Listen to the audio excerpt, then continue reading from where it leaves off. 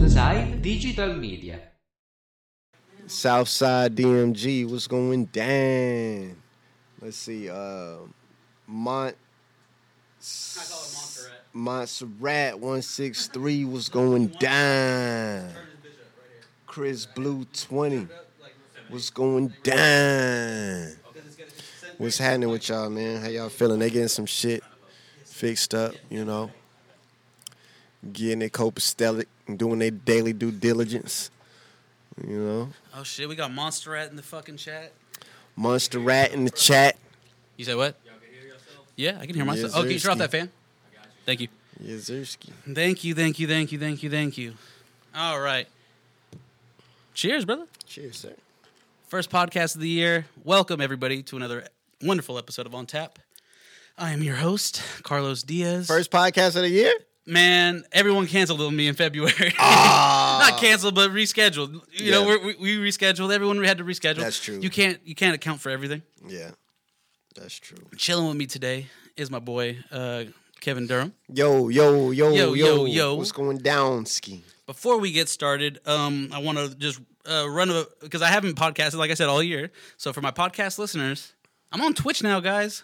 Yeah. So come over to Twitch. We are live right now. There are people watching us on Southside DMG at Twitch. So go to Twitch, Southside DMG. You can find me. I stream radio shows. I do mobile games. And yeah, it's a lot of it's all the non-directional shit you love about me. Yeah. I just celebrated a birthday last week. I am now 29 years old. Oh, happy birthday, man. Happy born. Thank you, bro. Last year of my 20s. Yeah. I'm not going to ask you how old you are, but... 31. 30, okay, yeah, shit. I love it. I'm like wait. Vlad now. I'm basically Vlad now. I got you. Yeah, there we go. But yeah, so you're 31. Then how did you celebrate the last year of your 20s? Pre-COVID, so that's cool. Me personally, I don't celebrate my birthdays. I don't really either. Yeah, I don't. Unless people ask me, "What are you doing?" I'm like, "Well, what do y'all want to do?" Yeah. Like I always, even when I was younger, I never really, had the will to celebrate my own birthday. But I always tell people, like, if I can't, like, what can I do for you or do something good for yourself? That's always been my thing. Because I've always, especially in adulthood. Yeah, of course. If I want it, I get it. You know, if I can afford to get it, and I'm not somebody who asks for things. If I ask you for something. Definitely don't ask for anything. If I'm asking for it, I absolutely need it. Absolutely need it. Yeah, exactly. And even if I absolutely need it, you know what I'm saying? I'm stubborn, you know what I'm saying? Yeah. So it's like... If I'm asking for it, that means I've exhausted every other resource. Every resource before possible. I had to ask. And I usually get what I need. Of course. Before that happens. Exactly. No, I definitely feel that. It took me until, I think, 25 or 6 to... it's cool to... I'm not trying to party that hard anymore. No, not at all, man. You surround yourself with people that you actually like. Exactly. And I hate to say it's more for them than it is for you. That's usually how I feel. But I'm like, when I look around the room and I see all the people that I actually love, I'm like, okay, we're having fun. Right. It's not really about me. It's about the time. Exactly. And then I got a little older and I was like, well, now I don't even really want to do that. I want to do good things. Yeah. And so... this year, I did a stream and we raised money for a children's hospital. Oh, that's dope. That was cool. That was fun, and I had a good time doing it. I started drinking beers for the kids. Yeah, started drinking a little beer for the kids, and it was a good time. Yeah. And, that's good vibes coming out of your body. As contradictory as it sounds, your mind is on them. You're drinking, and drinking brings good vibes out of you. Sometimes, depending on what vibe you in, but we in the cracking vibe now, boy. Exactly. So as long as it's good vibes, it's being transferred. So exactly. No, and so I mean, even then, like even when I was doing things like group gathering, like it always had a higher purpose other than myself. Like we're not getting together for me. We're raising money for something. We're doing something else. Yeah. Or back when I had like my t-shirt company, we're raising money for my t-shirt company. Right. But stuff like that. Productivity. So, yeah. Make it productive. Because after a certain age, and that's what it is. Yeah, you don't. That shit gets kind of played out. If you're not rich, at least you're not on the sandbox vibes to where it's like you're doing what you were doing when you were 18. You got them bills. Mm-hmm. You've been getting them for about 15 years now, or less. So You know, you're trying to keep the lights on. A lot of grown vibes. Exactly. You know? Yeah, exactly. You know? And it just shaped my mind. I don't know. I don't like to sound so malleable, but that's just kind of what it was. I was just like, what more can I do for anyone else on this day while I have people's attention? Right. Exactly. Every single person that hit me up, hey, happy birthday, whatever the fuck, on Facebook or text me, I send them a link to that charity. Nice. I said, I appreciate you taking time to talk to me, blah, blah, blah. If you have the means, please check out the charity. I'll probably read take the bio. that page from your book. I like that. Oh, yeah, because you're going to have everybody coming out the woodworks to tell you happy birthday. Some people you ain't talked to in 10 years. Well, shit. Right, yeah. Donate to this charity if you really mean it. Right. Shit. That's dope. Some of the first people that did it weren't my day. None of my day ones did it. Yeah, it's usually like that. Some people that I haven't spoken to since high school. Yeah, they saw it. They said, "Oh, bro, that's awesome. I got you," or "I got you on Friday when I get paid," and they really followed through. And I was like, "That's freaking amazing." That's usually how it works. Yeah. It'll be somebody that's like really distant, but of course. they fuck with your vibe versus distance grows the heart fonder. Right, know? of course. Yeah, that's something I learned also selling clothes. It's like the people that you haven't seen in 10 years are more likely to support you probably than I mean, I got some few day ones that like held it down like during the merch between 2016 and 2019. Yeah. There were some day ones that held it down, but not all. Right. But yeah. That's how it happens. That's the game. That's the creative game. To be human, To be a creative here in Houston or the Houston surrounding Houston area. Yeah. Some people just wait for you to be on. Definitely, and that's where it happens. In terms of people that are super close, becoming your main cheerleaders. But in the same, on the defense to them, or anybody out there listening to where, this is something that's happened to you, or you feel the same way. Sometimes it's a matter of going outside of our shoes because you might be that person that's close to somebody with a business, and then you're doing the same thing. So we don't want to be hypocritical, but it's all when you're close to somebody, that means that it's going to require more from you. You're more like on their team versus being, a cheerleader or a fan. The closer they are to you, so they don't necessarily feel like they have to. Right. You know what I mean? Right. And as a businessman, whatever you're doing, right. I always preach to people, you need to stop what you're doing if you want the people closest to you to be your bottom line. Right. It was never, for me, it was never like that. It was just like, can a motherfucker get one retweet or one motherfucker share? Yeah. But at the same time, on top of that, yeah, everybody's aesthetic and brand might not be what you're on. Right. So Kevin Durham, the rapper, right. I have a lot of business friends, millionaires. You know what I'm saying? I don't ask them for money though. They respect me and they hang around me because they know, one, Kev has a vision to where maybe we should be careful because we don't know what this guy is going to be. He could surpass us, or just to respect that. I don't. Money isn't necessarily my motivator. It's ideas, creativity, and of course, when those things come natural, the money comes natural. Of course, yeah. And I don't. I've been presented opportunities to where it's like, I could take it, but that's not my aesthetic. I don't. Right. I'm good, no matter how much money it is. Yeah, exactly. So, the ones who are, super close to you might just not be your aesthetic. You know what I mean? So I've definitely had that to where, that's something you got to mature and understand as you get older. And I think that's business. Because I always appreciated the people that I didn't know so well, that became fans and supported me and stuff like that. Yeah, I think that's just part of growing up is expecting less from people. Yeah, and it's a beautiful thing because now you can finally have room for when the bar's right here. Yeah, you have nowhere to go but up. Yeah, and it gives you time to finally, we're working through our insecurities as human beings. We're trying to get a pat on the back and things like that. So it's really a journey of self-love. I'm not looking for pats on the back, bro. I'm looking for love. I'm looking for, there you go. For respect. Exactly. And here we are. So that's what that grown man or woman is about. It's like exactly. You found self-love, hopefully, now you got people that are 40 years old still doing the most, trying to get a pat on the back. Hey, look what I did, guys. Yeah. You 40 years and sometimes it's just some shit you should be doing. That you should be doing. That's what I don't like. That's the shit. I hate the term adulting. Right. I don't like it because the only instances I've ever seen anyone use the term adulting is on social media where they're like, I did this today, blah blah blah blah. Someone be proud of me adulting. I'm like, right. This is people what you're do this shit supposed every to day. do. You're supposed to take care of your kids, bro.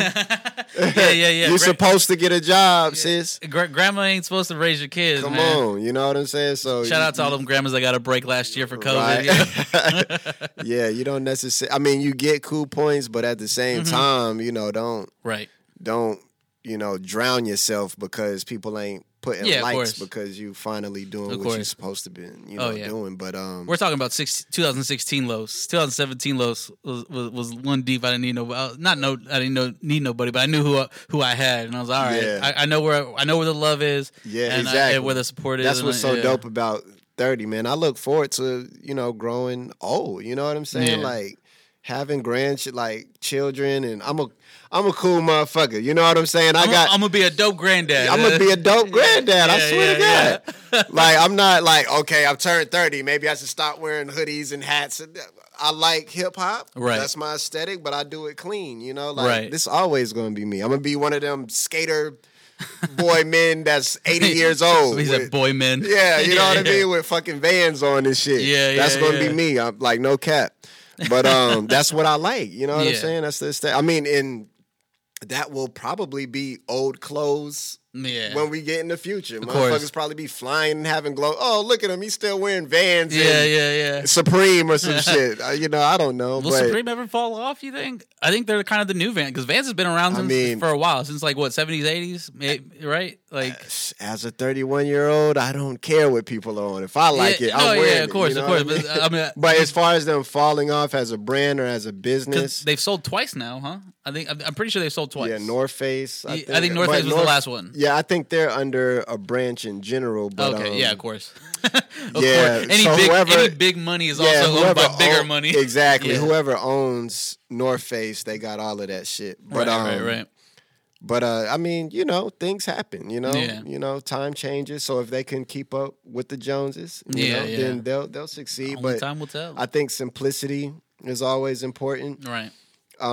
That's what made the Supreme logo what it is, and just knowing their story and being around from the beginning of it. Yeah. Supreme, that logo, that brand in general is, kind of always going to be something that I respect. You know what I mean? Yeah. You can't help but respect it at this point because they got it over. Yeah. But that's why, if you got some original Supreme, that's why the value goes up, because of that statement I just made. People that had it when it was what made it respectful. Right. Somebody can definitely grab hold to it and twist it off into some fuckery. You know? So that's the thing where you're giving your baby up.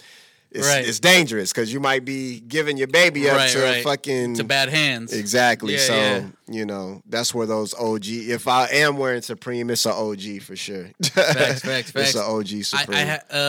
I felt like this that sense of shit. What we're doing might be bigger than us, and it's so stupid that I felt this way. But I was on eBay and I was like, I wonder if anyone's selling our stuff on eBay. So I looked it up and I found one of our old hats that was worn to shit. Yeah. Selling for $30. Yeah. We sell them hoes new for about 20, 25. Oh, shit. But I was like, oh my God, bro. And I messaged the guy. I was like, hey, bro, blah, blah, blah. Where'd you find this? I was just curious. Oh, I found it at a shop in Austin, blah, blah, blah. And I was like, that's really dope. I mean, you're overcharging for it. That's very dope. And someone bought that hoe. Someone bought that hoe used. Buy it because you're buying. It's art. It's clothes art. So that's what. And we didn't make that hat anymore. So yeah. So we got the cease and desist. And we had to stop. Oh, for real. We had this. I can't pull it up. I know I don't have any pictures of it. I got the cease and desist. I don't want to focus on me too much. I will tell this story real quick because it's funny, and I don't think I've ever told it on the podcast before. Yeah. So back before Southside Digital Media Group, there was Southside Collection. Right. It was a brand I got hired to write blogs for, like music blogs and other things. And one day they were like, "Hey, you should start a podcast." Blah blah blah. Blah. All right, cool.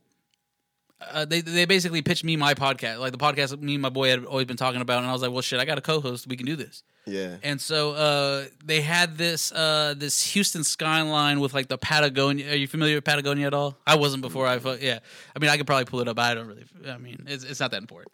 Patagonia it's a big white people brand. I didn't know what it was until I started working there. Clothing? Yeah. And so it was like the Houston skyline, but in the Patagonia colors. And old boy that owned the company at the time, he always talked about it. He was like, shit, when we get that cease and desist, that's how, and Clint, if you listen to it, these are your words, bro. These are your What's words. his name? Clint. What'd you say, Clint? What'd He he say? said, man, when we get that cease and desist, that's how you know we made it. Literally, I could be on this could be the anniversary date, I think, or maybe 2 days ago was the anniversary date of that cease and desist coming through, and he shit his fucking pants. For real? Was it? Was y'all popping? Oh yeah, no, that was the thing, bro. We were popping. So he was right. We were popping. No, but we were already popping. Yeah. We got that hoe, and he sold us the company. He was scared. Word? Yeah, he was scared. He was done.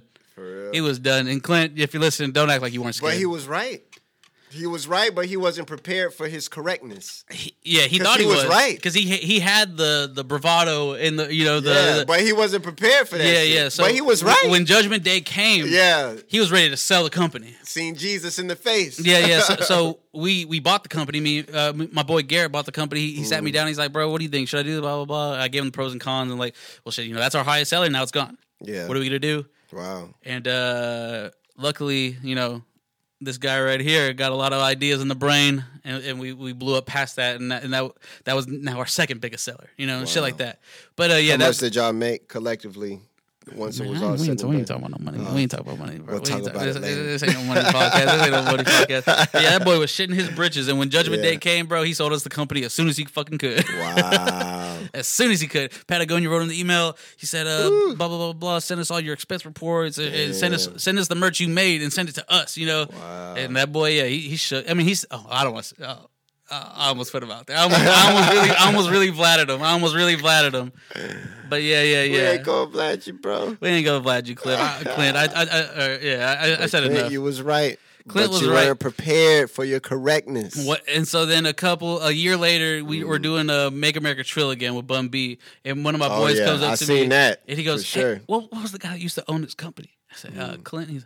Clint's a fucking idiot for just selling it. And I was like, shit, his loss, our gain. Yeah, Sure. Yeah. But enough about me. But yeah, I've never told that story. So what's that? Oh yeah, we got a couple comments. The Dash. Dashiana, that's what I call him. Dashiana, your inner child is your higher self, your true self. For sure. I don't know about all that. Your inner child is your higher self. Your true self. Your true self. Yeah, for sure. It's something that you got to find.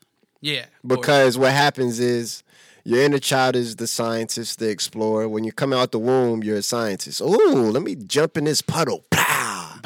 There goes the mud. Ooh, that I like was the way tight. that felt. Yeah, and then it transcends into other things as you grow with interest. But yeah, you're definitely right. Then when we're as you coined adulting, it's like it's funny because Soul, the movie Soul that just came out, that was literally I need to watch it. Yeah, that was literally what it was about. Nice. Kind of like your spirit or that inner child, if you will. Yeah. And then adulting, all the holding on to shit. Suppressing your childhood. Suppressing it. Darkness just going on top of that light. Yeah. And basically suppressing that inner child, that creative mind or so on and so forth. And it's true. That movie was a beautiful movie. I need to watch it. I was unaware that it didn't have Disney Plus until a couple days ago because I had someone else's account. And I guess they stopped paying for it, so I was like, shit. But I'm gonna get back on it. Disney, you think I'm playing? I ain't gonna pay for that. No, I'm not trying to blab myself now. We can't hear you. We can't hear you. You was waiting for them to post a free subscription for it? Can you hear me now? No. No. Are you turning up 8? It's number 8. Yeah. Okay, then no. Nah, but you was waiting for the free subscription. I'm gonna ask you something, and then I'm gonna go help Mark. Yeah, go for it. But one thing I noticed, because we're talking about support and stuff like that, one thing I've noticed, even like from now to 5 years ago, is that you've got. On YouTube, I've seen, it's not as cut and dry as that, but you've always had this immaculate support system, man. Like 1K views isn't no joke. Some people would S&D for 1K views, bro. Yeah. How did you build such a strong support system, and how do you advise artists going? Because that's one thing I was not surprised. You're a very dope artist, and I feel like artists of your caliber, for some reason, get put on the back burner because you're not mumbling and your beats don't all sound the same. So those 1K views usually go to those guys. What do you? How did you build this support system, and what do you say to those other dope artists that are out here fighting for that type of support system? You definitely got to have a team. You know, I nothing that anybody sees is me doing it by myself. You know what I mean? So, you know, my boy Mark over there, that's my manager. We're going to talk about Mark, too. Yeah, I got a social media manager. You know what I mean? You know, there's a lot of hands. That is Kevin Durham. I'm just the person you see up front, but when you see me, you see like 6-10 other people, you know, so that believe in me. So, you know, and, you know, they allow me to focus on what's important, which is the music and the creativity and things of that nature. So I think that, you know, but what makes the job easy is the fact that, you know, you give us something to believe in. I wouldn't do, because as an artist as well and whatnot, I wouldn't go on my way to help anyone else outside of myself if I didn't believe in your grind and what you have going on. And as an artist, I see you doing amazing things. And by the way, this is Mark the Protege. I do manage Kevin as well. Yeah, and as he listed. And if you're watching on Twitch, you've seen Mark on the show before. And you know what, Mark? Skinny said he loves you today. Skinny, if you're familiar with my chat, Skinny's a fucking asshole. Yeah, I think Skinny loves me. It wasn't towards the end of the. I think it was towards the end of the show when I played my music. Yeah. When he found out you were dope, he was like, "Okay, I fuck with this guy." Shout out to Skinny, but yeah, somewhere in the UK. But yeah, Kevin, being one of the guys behind the scenes, you know what I'm saying, doing work for you, whatnot. It's real easy when what I present to people, whenever I talk to people or whatever about you, they're like, yo, who is this guy? How can I get to know him? Like, how can I get him on a show? How can I get him to do this? Da-da-da-da-da. So it's real easy when the guy is dope. Yeah. Mark, I'm just going to say it on the podcast because I literally forgot, and I want you to talk, but I forgot. No. But I forgot. I'm gonna read your comment here, but I forgot that on this app that we're using, even though your mic is off, they can still hear it. So we got to unplug it because it's going to be buzzing the whole time. Oh, word. Yeah. I literally forgot about that. That's my fault. I did. Yeah. Let's see. So, Slomer, Skinny is the most respectable asshole you'll ever meet. Skinny's the most respectable asshole you'll ever meet. No, I agree, and I want to meet Skinny. Skinny sounds like my kind of guy. The problem with Skinny is that he doesn't warm up. He doesn't warm anyone up. He just gets right into the asshole shit. That's the shit I like. Yeah. My boy Skinny. No bullshit. No. Yeah, I like that type of vibe. Again, Mark, my bad, but we don't hear it on this end, but they're gonna hear it on their end. As long as it's truthful and is yeah, as long as it's not like a clickbait type of vibe, but it's somebody who just Skinny's a funny guy. He ain't here yet, but he's a funny guy. No, but I'm saying to Skinny, from what I heard about you, I want to meet you because that's the type of energy I fuck with. Yeah. As long as it's not a vibe to where you get some people that just try to be. Not literally, but viral for no reason. Just trying to say shit. Oh yeah. Skinny has no skin in the game. He's literally just talking shit. Yeah. As long as it's truthful. He's not a streamer. He's not anything. Yeah, he's just he's an avid watcher. I love Skinny to death. I think he's a VIP in this chat. Trolling is what I'm talking about. Yeah. As long as he's not he walks a fine line. A fine line? Oh, Skinny. A fine line. As long as it's truthful, Skinny, and it comes from your heart, and you can die by whatever it is you say, then I fuck with that. Exactly. So we talked about like why you have that support system. How would you recommend other artists build that type of support system? I guess trusting the right people, or it takes a lot. It's funny because it takes a lot, but it doesn't take much. Like it takes you having a team. That's a lot. So 5 years ago, did you have what kind of team did you have? I've always had good people by my side. You know what I mean? I've always, for me to, I'll box Skinny, I'll thumb war him. I was looking at it. No, while I was talking, I looked at it and I was kind of laughing in my head. I was like, let me not look at that screen because that shit funny as fuck. I meant to ignore the comments this episode. Yeah, they've been good. Shout out to the audience, man. Yeah. Funny as shit. But no, I've always had good people on my side, and they're actually the people that's been on my side are still here today. You know, so they just find different. It's more or less the same people 5 years ago. It's the same people. Like literally, it's the same people. If anything, it's people added. You know what I mean? So it's like this machine that believes in Kevin Durham, and they're like, "Yo, we got to get you out there, bro." Right. You know, it's not you, it's the world. Like the world needs to catch up, type shit. And I think that's like the best way to put it, or the best because when you feel that type of feeling about an artist, where like you can't help but feel like everyone should hear this. Like this shouldn't be a local thing. This should be an everywhere thing. Right. So getting the right, and I'm not saying yes men. No, I'm not talking about yes men. I'm talking about the people that believe in you. Right. The people that are going to tell you when you're right or when you're wrong, or when they think you're right or wrong. Because sometimes you could be right and they're wrong, or you could be wrong and they're right. You know. Yeah. And so it's a grab bag. You know. Yeah. For me as a person, Mark, can you hand me some Coke?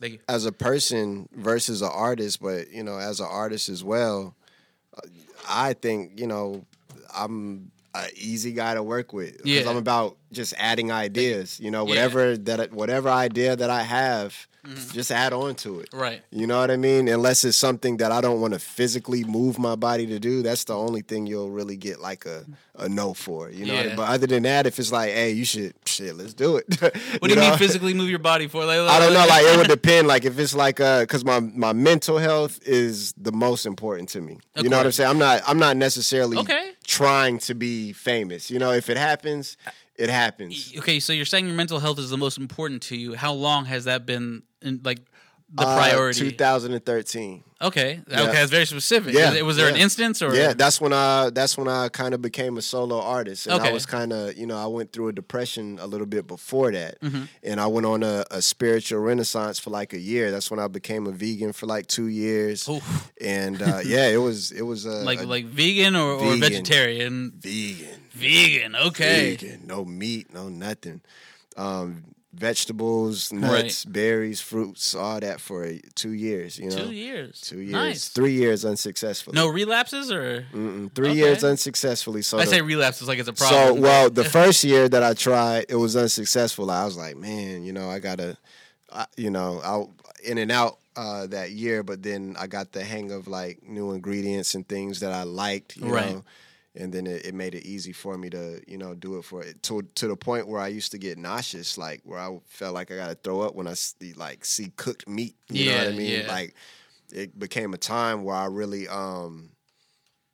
I was connected with nature. Like I was, long story short, I had a spiritual revolution going inside of me. I cried in nature before many times, a beautiful Nature's experience. Beautiful though. Yeah. But connected to God and everything, to where I became God. God is everything, and it became me. So it was like I got saved, if you will, spiritually. And then I got to get back into the grind of everyday life because I knew what all of this shit is about now.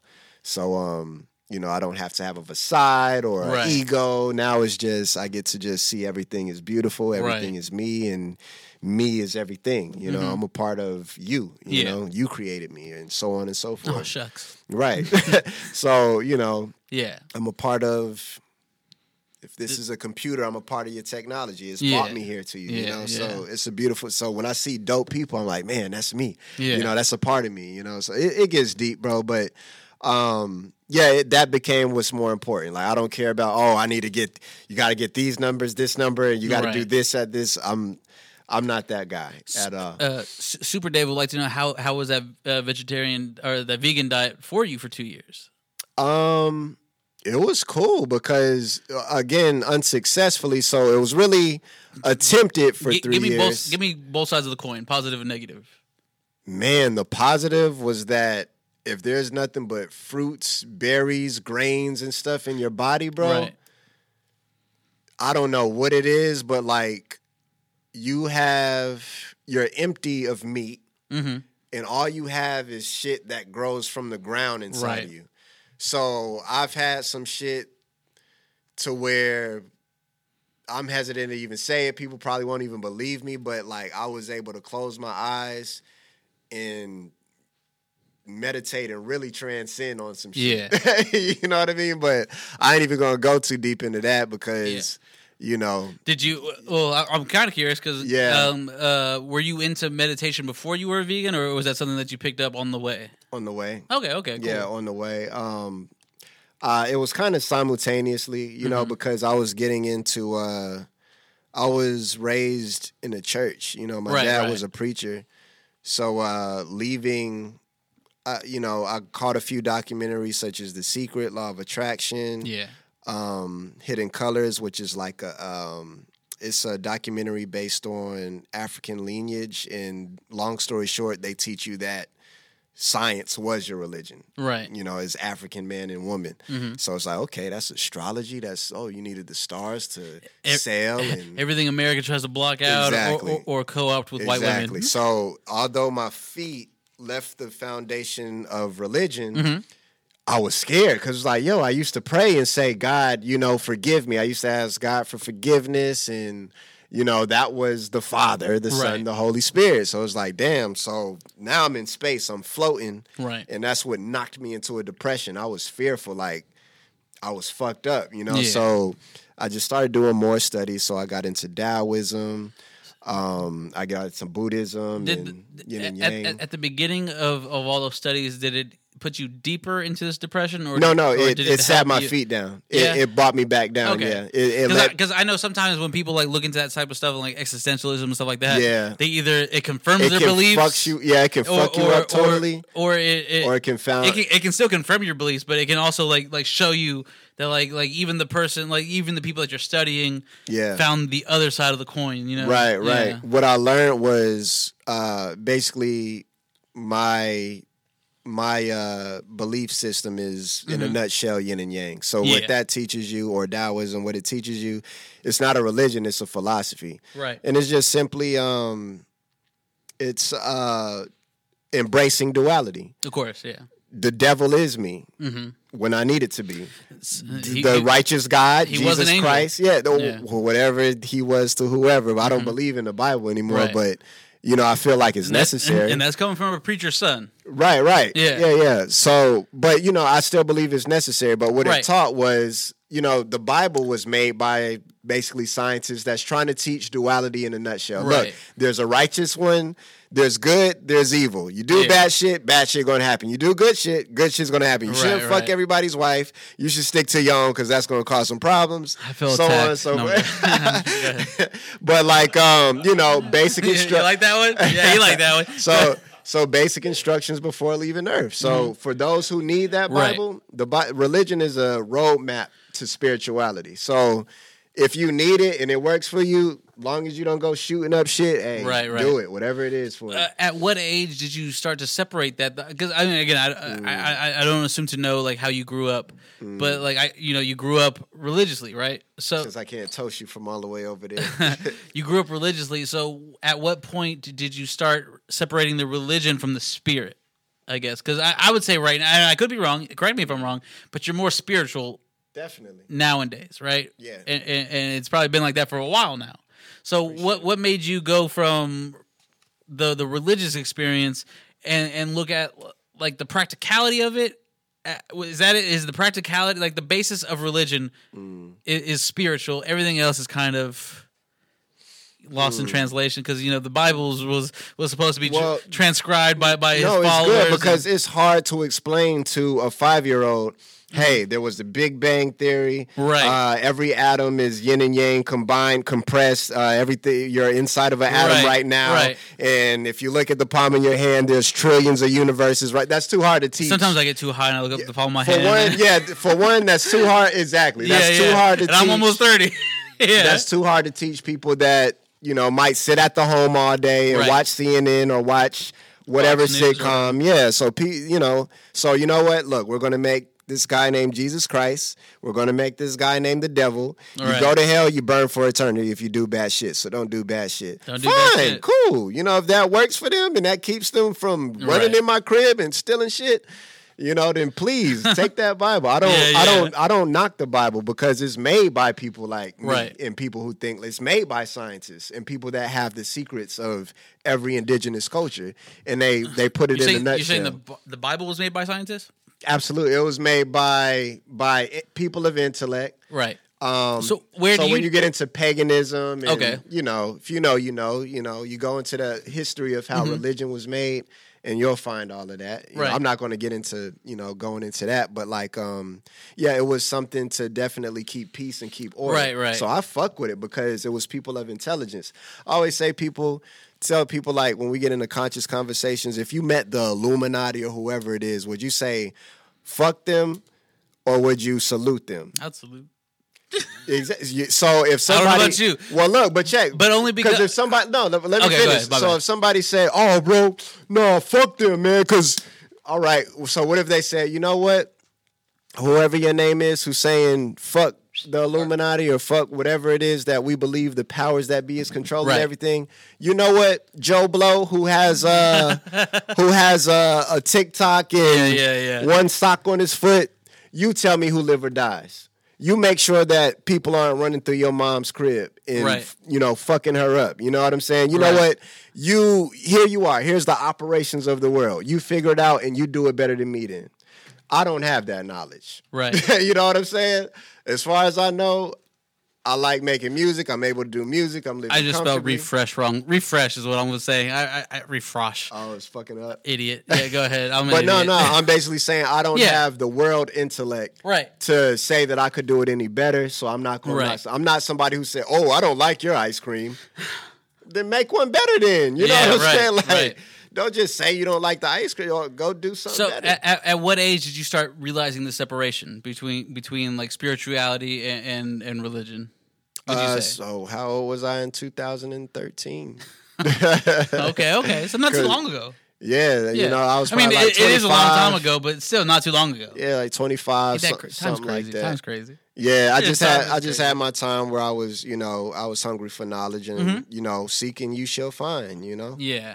So I found, and it was a rocky moment to where it was like, whoa, my feet left the ground. I'm in space floating. I need a foundation.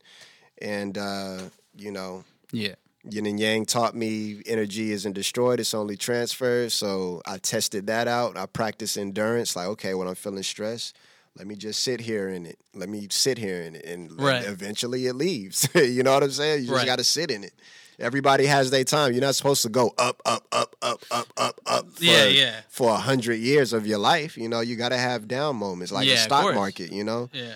So, I just respected that part of it, and it let me be connected to everything. It bought me, when I was in religion, I didn't cry when I was in nature. I didn't cry from hearing birds. You didn't accept the beauty, or not accept, maybe that's the wrong word. Right. I didn't appreciate. I didn't cry for my feet being touching the ground or in grass. You know what I mean? So I'm like, okay, I'm a stick with this. Right. You know what I'm saying? Yeah. I was going to church. How many times can I go in this line to get this communion crackers and wine and shit? You know what I'm saying? Like I wasn't. It made me connected to God for real. Like I am God. Right. It made me say I am God. So you gotta get promoted to a certain level to even to even say it. But it's not, when you say it in the church, that's blasphemous. Right. Your God is really small then if I figured out what it can't do. Yeah. It can't be me, little old me. You're a child of God. You're supposed like the idea of forget of the it, child. I am God. No, exactly. This is God. You are God. No, I get it. No, I know you do, but I'm talking to them through you. Yeah. You know what I mean? So it's because like the ignorant people are scared of that idea because but it's literally written out plainly for them. They are a child of God. They are made from God. Yeah. So when a person calls himself a God, or not a God, but God, you're not too far off. Yeah, well, what they think, what hits them in the human side of things is like, you're not the person that I pray to, So it gets very literal because they literally believe that it's this person. Yeah. They're looking at the box. Yeah, not and I'm saying the box. my God is so big. Yeah. That it's everything as it's supposed to be simultaneously. I am God. Mm-hmm. You are God.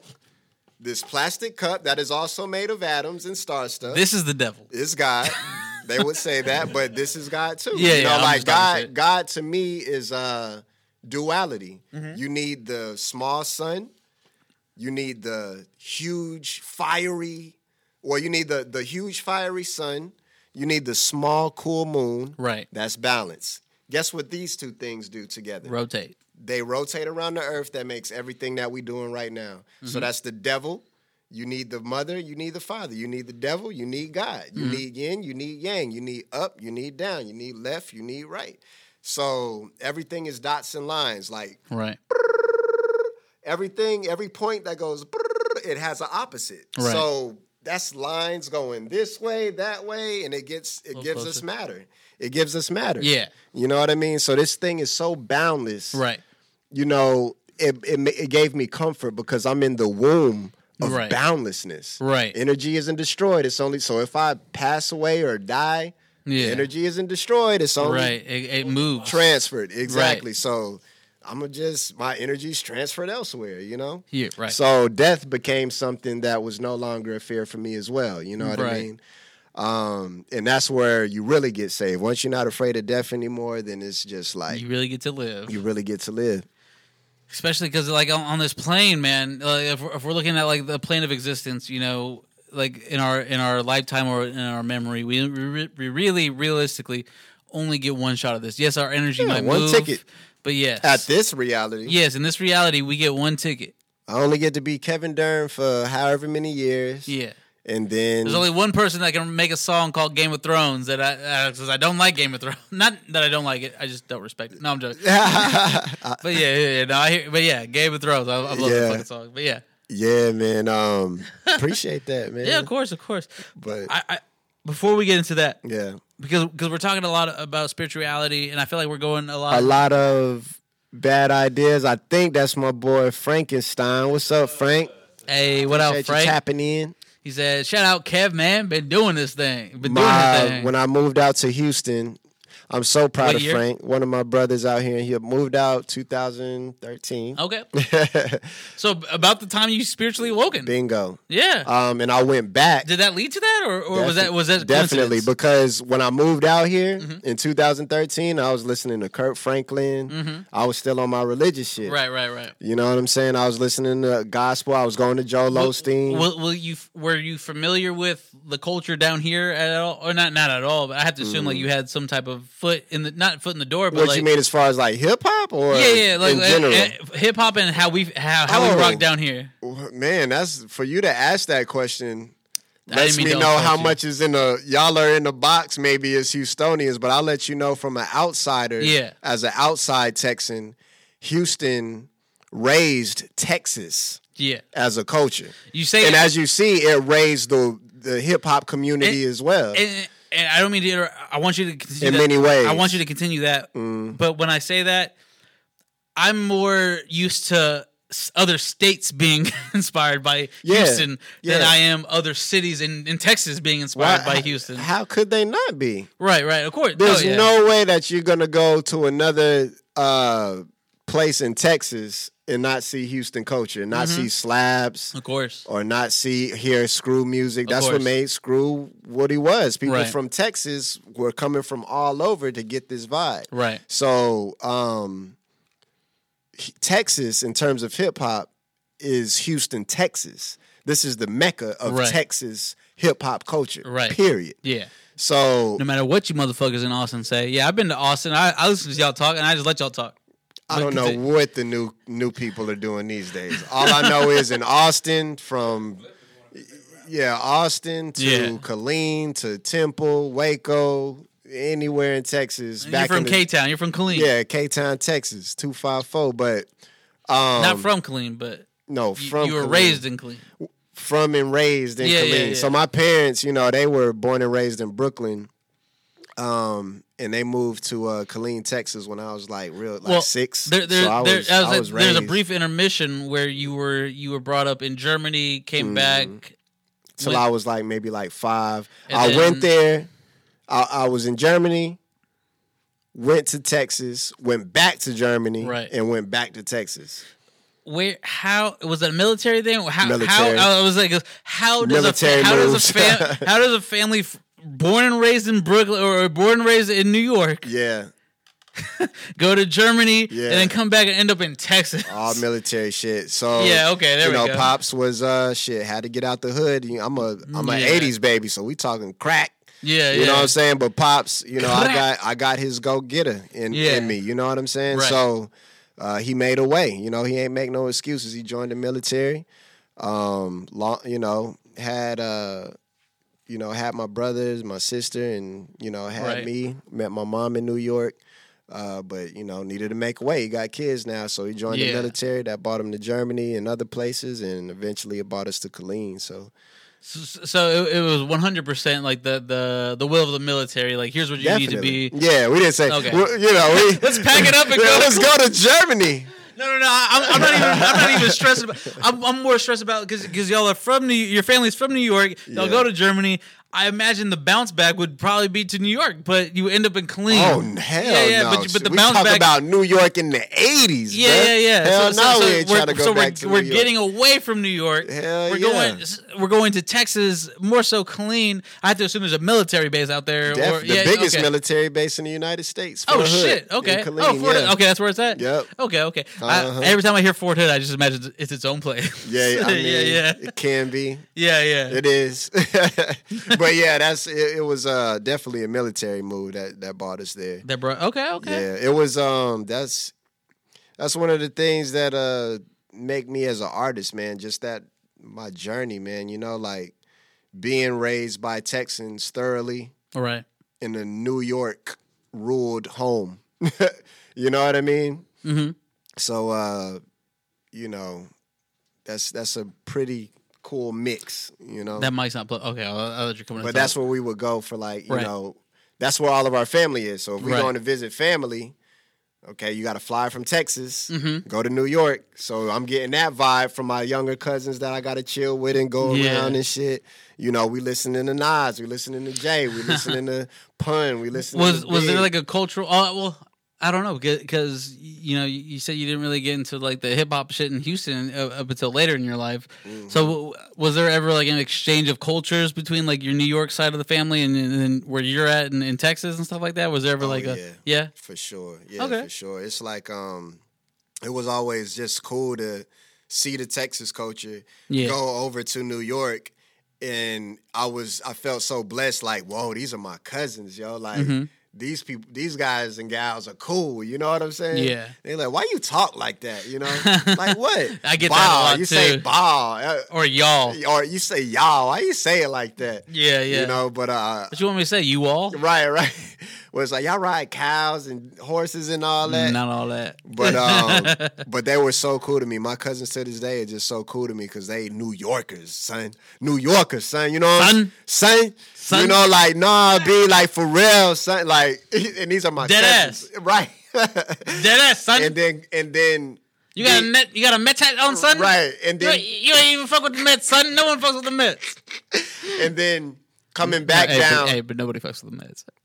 No, I'm fucking with you. No, it's just a symbol. Yeah, no, I got you. They ride subway. But then coming back down to Texas, know what I'm talking about? Right. And just having all that blended in, right. It made a big difference in me as an artist and just as a person, as a man. Yeah. How I was raised in a New Yorker's home, but I'm living in Texas. You know what I mean? So, that's definitely what.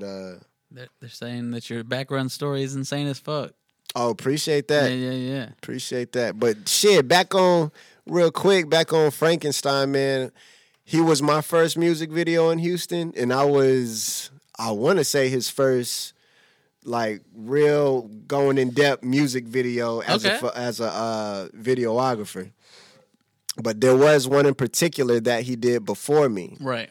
And it was the way that I found him. You know what I'm saying? Mm-hmm. Like when I first moved out here, I was like, all right, time to get to work. This is what I came out here for. Right. I moved from Killeen to Houston to like really, make something shake as a solo artist or whatnot. So Frank was the first person that caught my eye in terms of his art. Okay. And long story short, we linked up and shit, we ain't stopped since, you know what I mean? So shout out Frankenstein, real brother right there, real day one. I feel like I started this question. Stop me if I asked it. I feel like I started it, but I didn't finish it. No, go for it. Because this is back when we were talking about like religion and all these philosophies and stuff like that. Go for it. And stop me again if I don't think I asked you fully. But feng shui, did I bring up feng shui? Feng shui, no. But okay, yeah, so I fuck with it. okay, that's what I was gonna ask you because I feel like when I watch your videos, even feng shui. even the new videos you have out now, and then compare it to like some of the behind the scenes stuff, or like even getting a look just like in your living space. I feel like feng shui is important.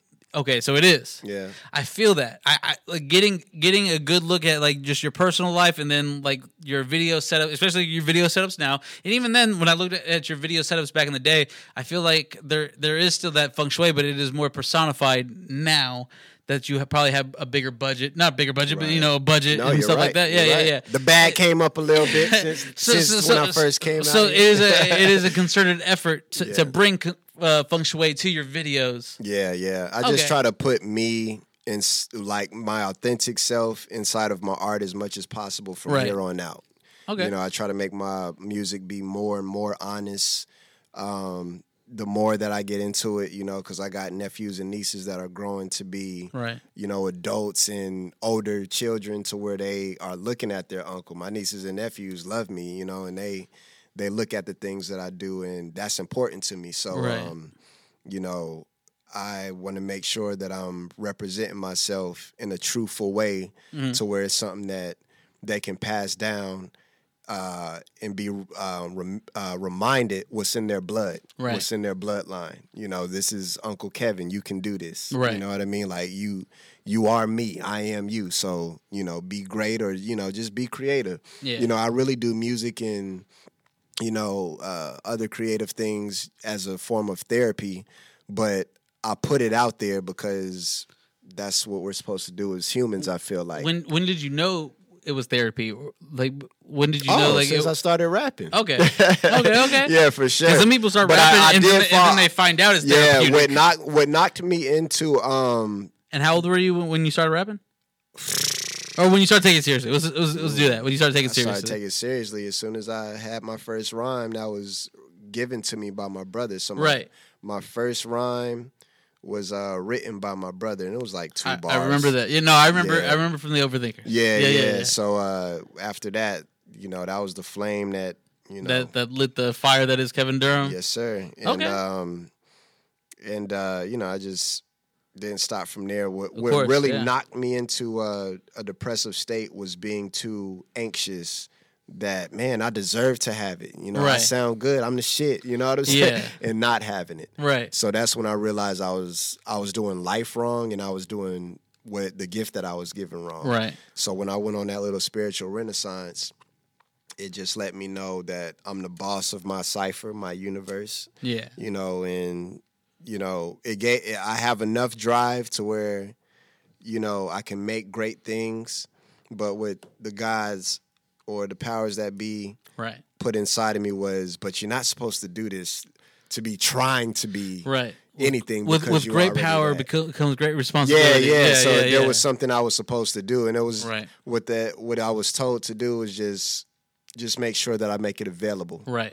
Do it as therapy because my favorite thing to do is the videos. Okay. I love video directing. When I was with Untamed Click, which was the group that I was with, there's no video that you've ever seen me in that I didn't direct. Right. Okay. Period. Had if a hand in or if any music video that you see of me, I directed it. I say this is how I want to do it. Okay. So I got 20s and 10s and 30s of videos out there. If you dig and search, and I've created all of them. Right.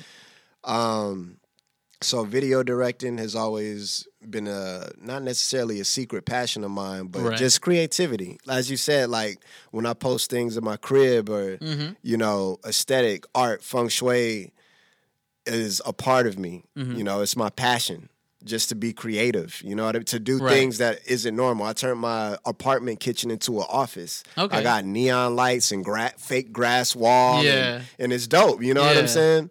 But helps you continue to be as creative as you are. Exactly. Yeah. So I surround myself with myself, you know what I mean, in my spirit.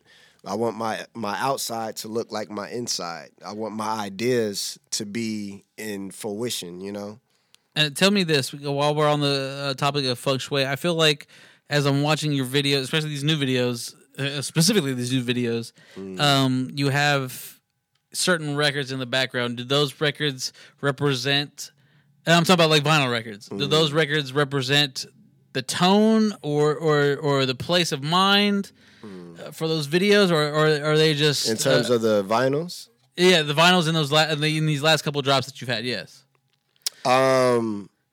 So, are you saying are the vinyls? I asked because specifically, I feel like everything was set up specific.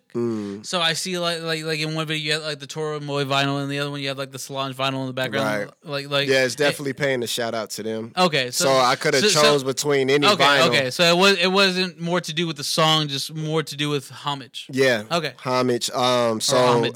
I had the Solange vinyl right inside of the Gary V video, and I had the Toro Moy inside of the All Good video. Right.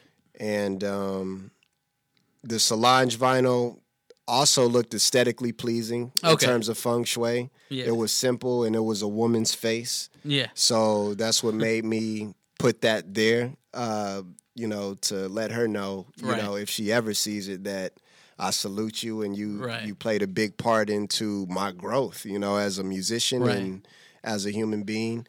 And then on the Toro Moy is paying the same homage to him on the All Good, because that was a part I was listening to him when I was going through that spiritual renaissance. And in terms of my sounds and the things that I would pick was from listening to things like that when I was in that zone.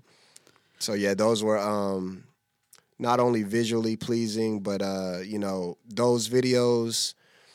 I literally bought my living room or my living space to there, you know, and I kind of got that concept from Toby Inigwe, who's from Houston. Yeah, right. You know, doing it in his living room, and I just like the fact that, you know, like how he puts his life into in his work. So I was like, you know what, that's how it's supposed to be. I need to start doing that. So shout out Toby. Shout out Toby. Great, man.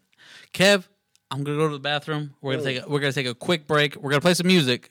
We will be right back. Please don't go anywhere, guys. We're going to be back. We'll be back. I still have a list of questions I haven't asked you yet, so we have a lot more to talk about. Lay them on me. We will be back, guys. I will be right back, and I'm going to mute y'all's mic so y'all can talk amongst yourselves about me. No, I'm just and another thing. All right, I'll be right back.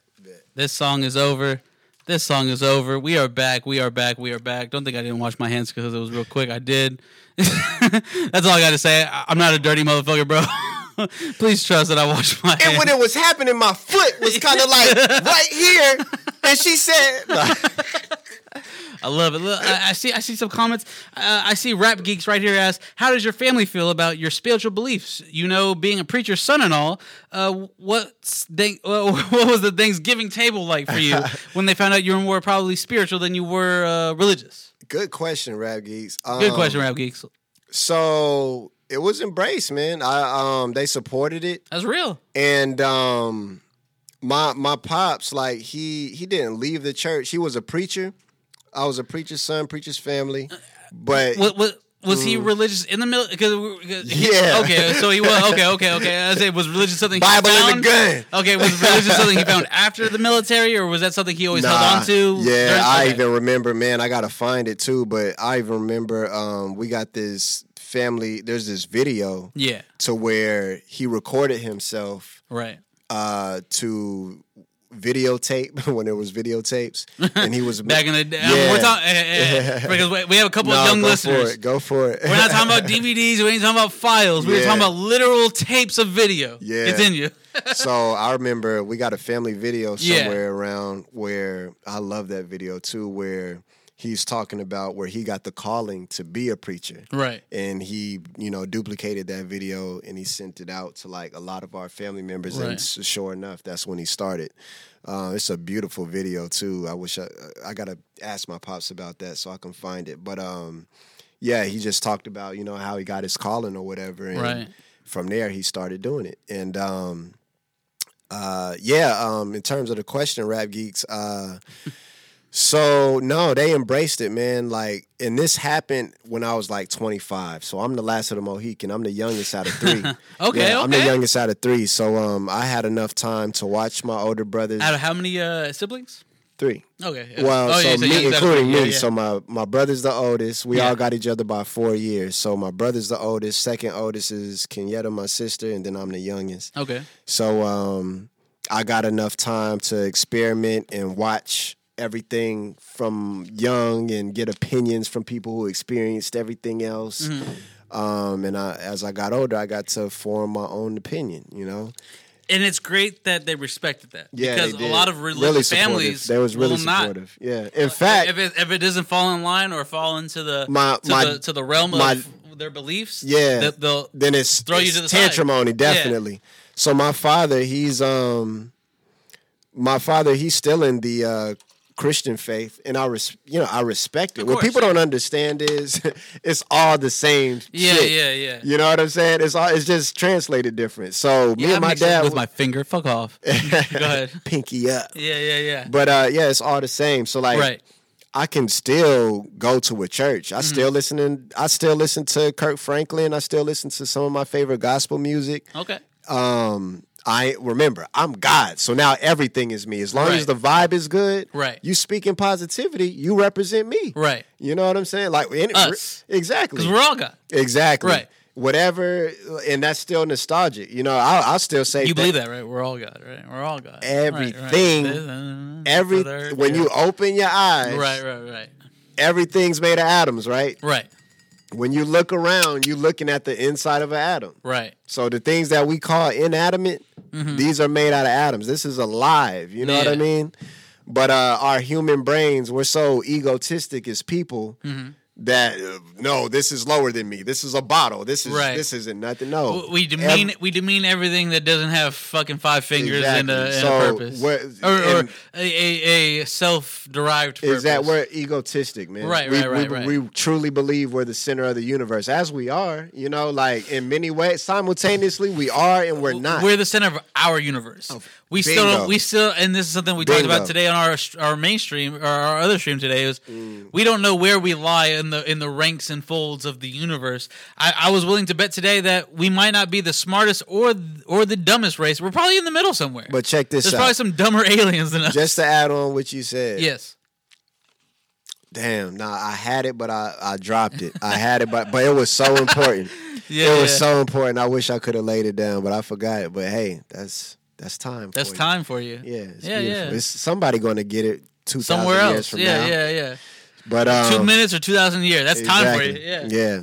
So you could have just had the revolutionary thought that changed mankind, but could have. Sorry, y'all. Dropped it. It's that Kraken.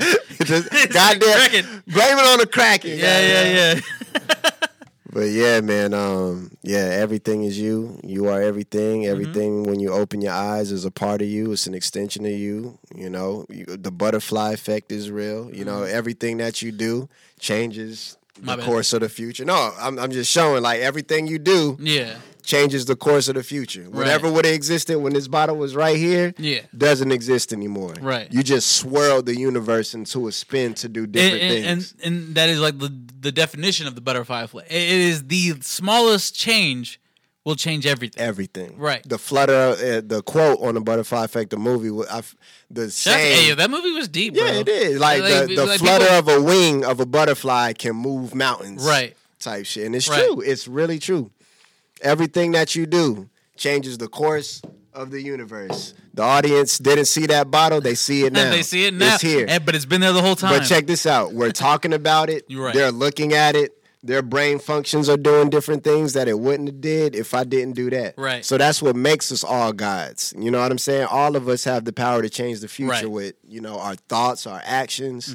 And it's a beautiful thing. You know what I mean? So that should make you, what it did for me, it made me be more self-responsible. There's no more, oh, God, forgive me, I did. Nah, Kev, you God, bro. So what you gonna do? You know what I'm saying? But does that change the definition? Because I know, like, in Christianity, it's God-fearing. So you move the way you move because you fear God. No. But at this point where you're at, you are God. So I am God. So you're not moving in a God-fearing sense. You're moving as God moving through you because you are God, right? Right. So I believe in balance. Right. So you need kind of both of everything to a sense. in terms of the way that I eat more vegetables and fruits than I eat meat. Right.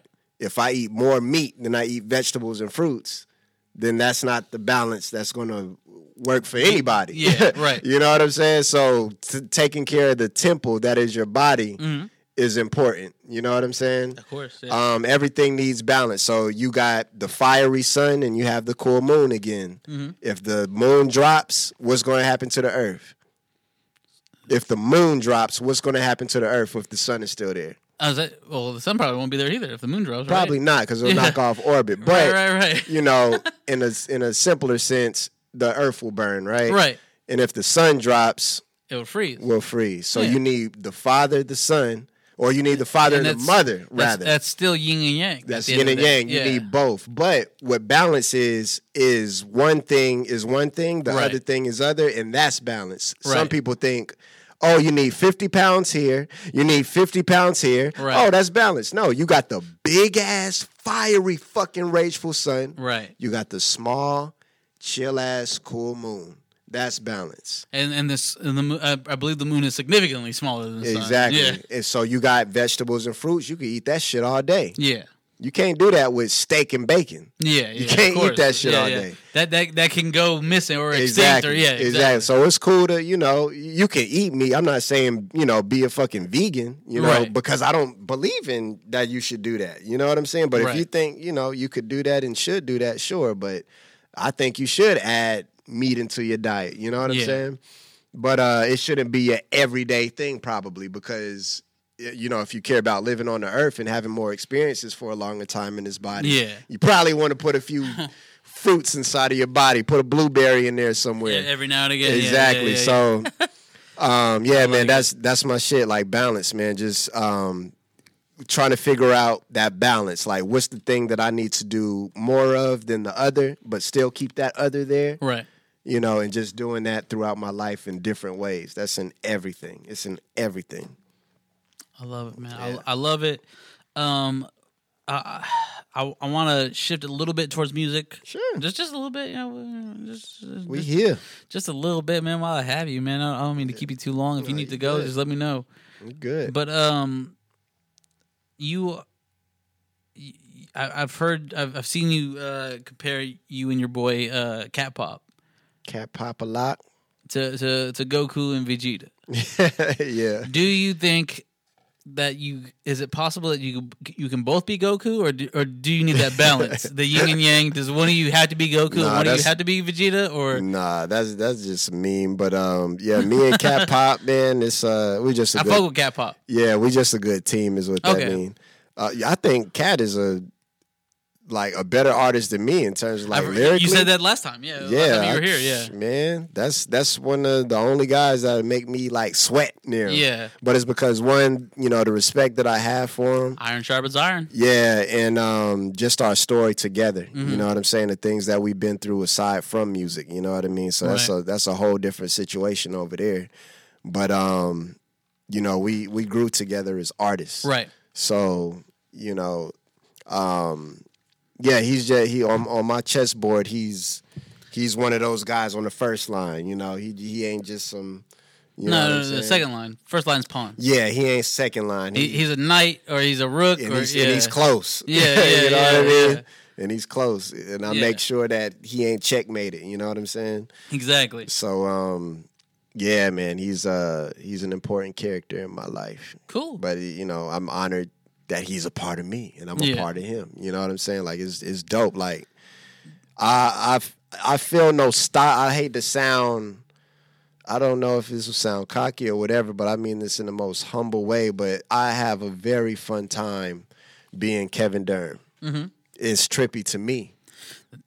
That's a blessing. It's trippy to me, bro. I literally sit in the house and I just I'll look around at the place this is crazy. You know what I'm saying? Right. It's just a little apartment. You know what I'm saying? It ain't nothing, but it's just my creativity and the things that I did with it makes me why? Why? Right. Who? This is cool. You know what I mean? To beat it, because when I created it, it's I can't believe I created that. And I'm happy that I get to have that experience. Right. It feels like a dream. You know what I mean? the people that I associate with, it's like, man, I get to chill with this person, right? Like Mark or Cat Pop, or how did I get chosen to have this opportunity, or the music, looking at the music videos, looking at myself, I love everything about me, you know what I mean? From the music to just me, period, like my mindset, even internally. But I had to get there, you know what I mean? And even like in my high school days. So just looking back, man, I think the powers that be, I do an inner prayer. I haven't said there's no outward. Yeah, I live in a 24-hour state of prayer. Right. Now that I'm God. Everything I do is by the grace of God or by the grace of a higher being. Everything that I do. Yeah. Everything that I do, every movement that I make is a conscious decision. Right. But it's not, it sounds stressful coming on the untrained spiritual ear, but it's not stressful for me. But everything that I do is a calculated move to my self-health and my mental health. You know what I mean? Nothing that I do is out of pocket from a quick calculation. When you do get out of pocket, what keeps you in check? I'm not saying that you do. Everyone kind of gets out of pocket. I can't remember the last time I got out of pocket. Okay. Years, bro. I really can't remember the last time because I maneuver, I guess, in places that don't allow me to get out of pocket. Right. I'm with pending legends, or I'm with people of sharp minds. So at what stage of your life, or at what age did you, because there is a point in everyone's life where they are out of pocket. So at what stage of your life do you feel like you made that transition to where you could, I guess, see everything? Because at this point, you know what, at this point, when you've been in your bag so long, something's keeping you there. So at what point did you find that thing that took you from out to in, where you inward? weren't? Yeah. Oh, I think I told you that. It was when I came out to Houston. Yeah. Okay. I was adulting. That was my first apartment when I came out to Houston. I always said to myself, "Don't say adulting." Right. Don't say adulting. We established on the back. We established that, right? Yeah. My bad. But but I mean that in the most negative sense. Yeah. I mean it to not sound good. You know what I mean? I'm not asking for the pats on the back, motherfucker. I was adulting. Right. Yeah. But when I say adulting, I do mean it in the sense to where I want people to get away from that term. Yeah. Because it's not good. You know what I mean? When I thought that adulting was a good thing. That's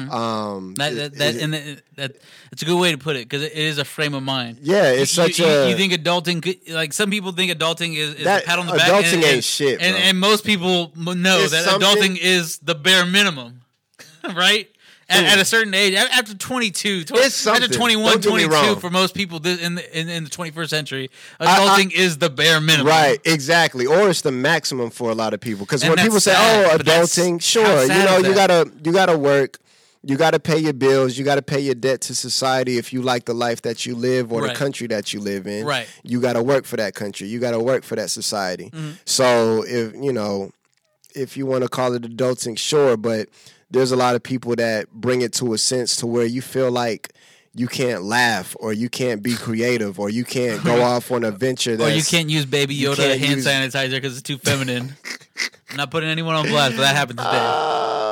It's but I feel like that's the same level of vanity. Like even not using this hand sanitizer because it has a little kid's character on it, and then everything you just said, I feel like it's all vanity. Vanity is what holds a lot of people back. And I don't want to disrespect, whoever that may have been that decided to make that choice, but I personally am glad that I don't have such cages around me any longer, to where I can't be free to use a bottle of hand sanitizer in the pandemic. Right, in the pandemic, because a cute ass Baby Yoda is on there. First of all, I got a Baby Yoda stuffed animal that I bought from Walmart. You know what I'm saying? Because it brought me good vibes. I'm like, man, I fuck with Baby Yoda. Everything I see Baby Yoda, I'm copping. You know what I'm saying? We needed that shit. We needed Baby Yoda during the pandemic, goddammit. Facts. But 2 seasons, 2 right, seasons, and I loved every moment of it. I'll load up.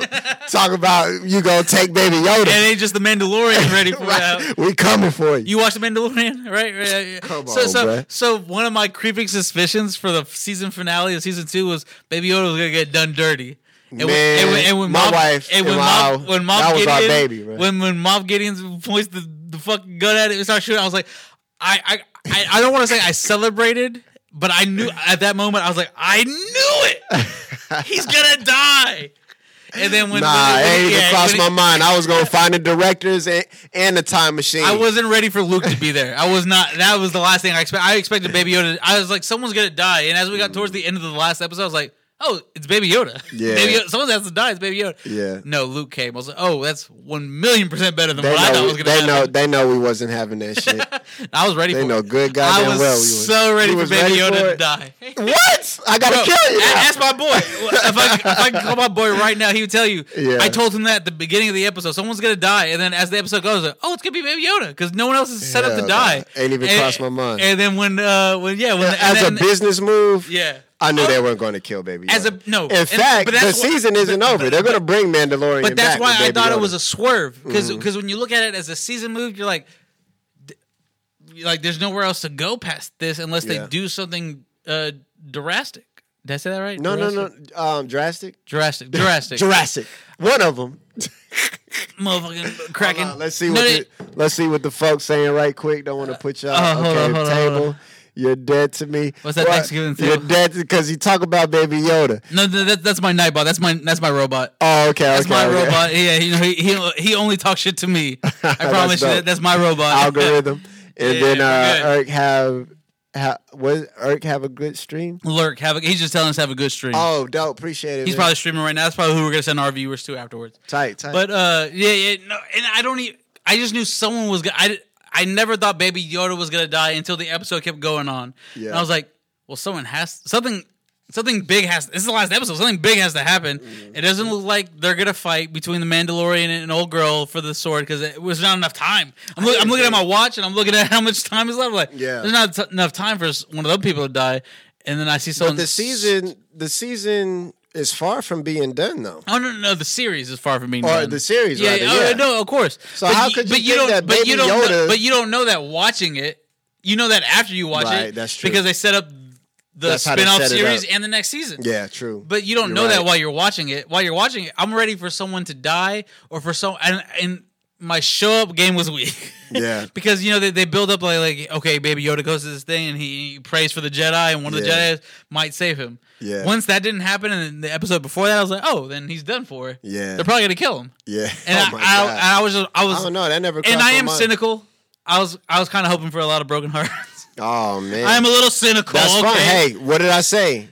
We need that. Hey, bro. That's the balance, right? Hey, bro. I ain't no we need Jedi. A little bit of you, a little bit of me. Sith shit. Big Sith shit, Wes. Big Sith shit. All right, I was with it. I was with the big Sith shit. Yeah. I was ready for it. You was ready for the Sith. And when Moff Gideon lets that fucking trigger go. What do you mean they blew up the Death Star? And when, who's who? Wait, what did he say? He's like, who's they?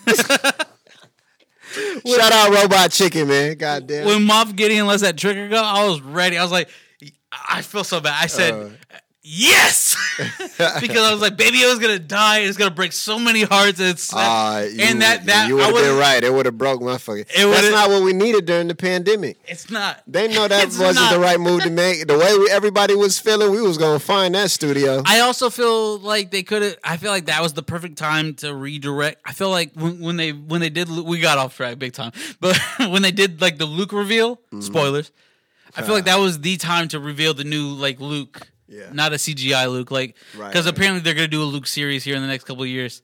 That was Baby Yoda in it. We good. But that was the time to reveal new Luke, not CGI Luke. Right. I feel like, for me at least, because they're still gonna do it. They are going to do a Luke series. They already confirmed it. Star Wars. Then they can't do a whole CGI. Mandalorian, the best thing to come out of Star Wars. Now in the Disney franchise, yes. Since period. No. Since what's the best thing to come out of Star Wars franchise? The original three. In the Disneyverse, yes. Now, this is my thing. When we say the greatest, where I measure things being the greatest, it pulls people that aren't day ones. If you pull the day ones and people that aren't day ones, my guy, that's what makes me crown whatever that project is as the greatest thing to come out of whatever that is. So for me, but Star Wars fans, the day ones, I respect you, I salute you, but just off of human psychology and art and putting those things together. Yeah. Anything that grabs people that aren't day ones, I crown that to be the best thing to come out of whatever it is. I think Mandalorian is the greatest Disney project of the Star Wars universe. Of the Star Wars universe. Got you. That's fair. Because we have three different settings. We have the Lucasverse, we have the Foxverse, and then the Disneyverse. Yeah. I think, and so you talk about Star Wars fans. When because I'm a Star Wars.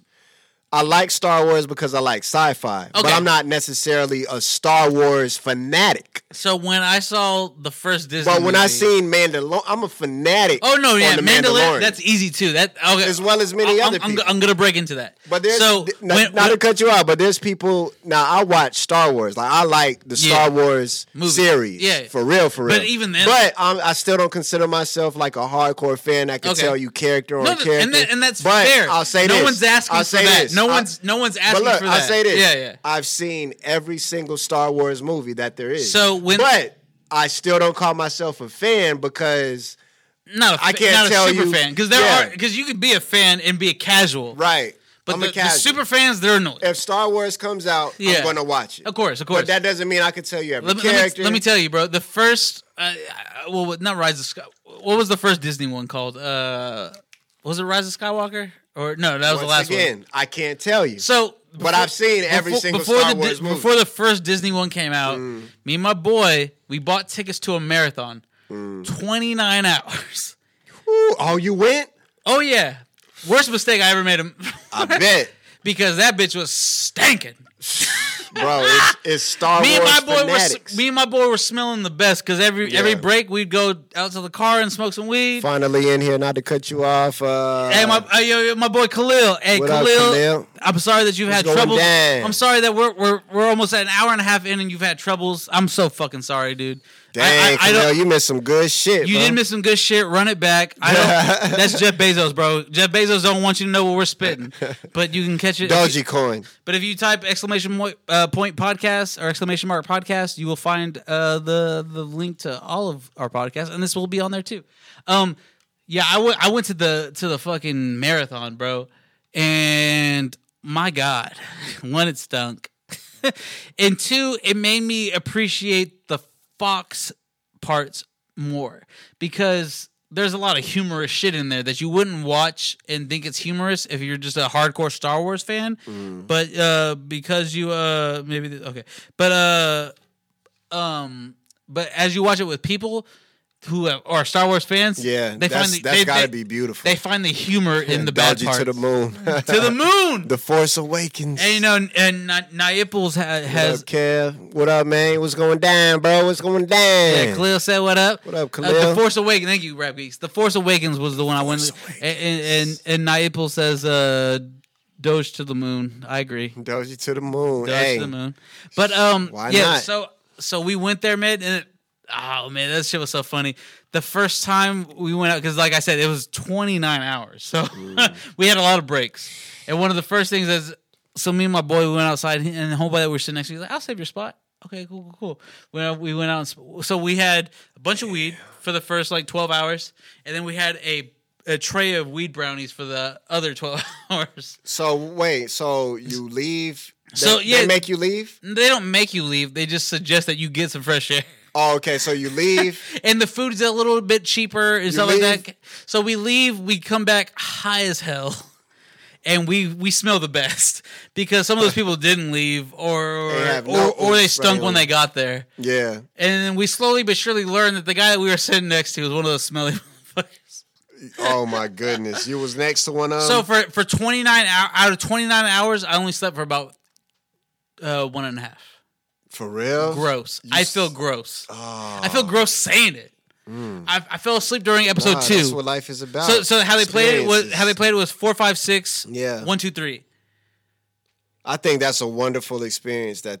Oh no, it was a lot, and it was. And how I suggest and to endure it, you know. How I suggest it is there because they have like a lot of different cuts of it, where like you can do like 1, 2, and then watch 4, and they throw 1. No, sorry, 2, 3, then 4 or whatever the fuck. A lot of people cut out 1 because it really is pointless to the Star Wars story. For real, I would still throw it in there just because. Yeah, just because. I wouldn't know. No one can hear you. But anyway, we were the best smelling motherfuckers in there. So even when we were eating them brownies, we made some Nutella brownies with a little bit of pot, a little bit of pot in motherfuckers.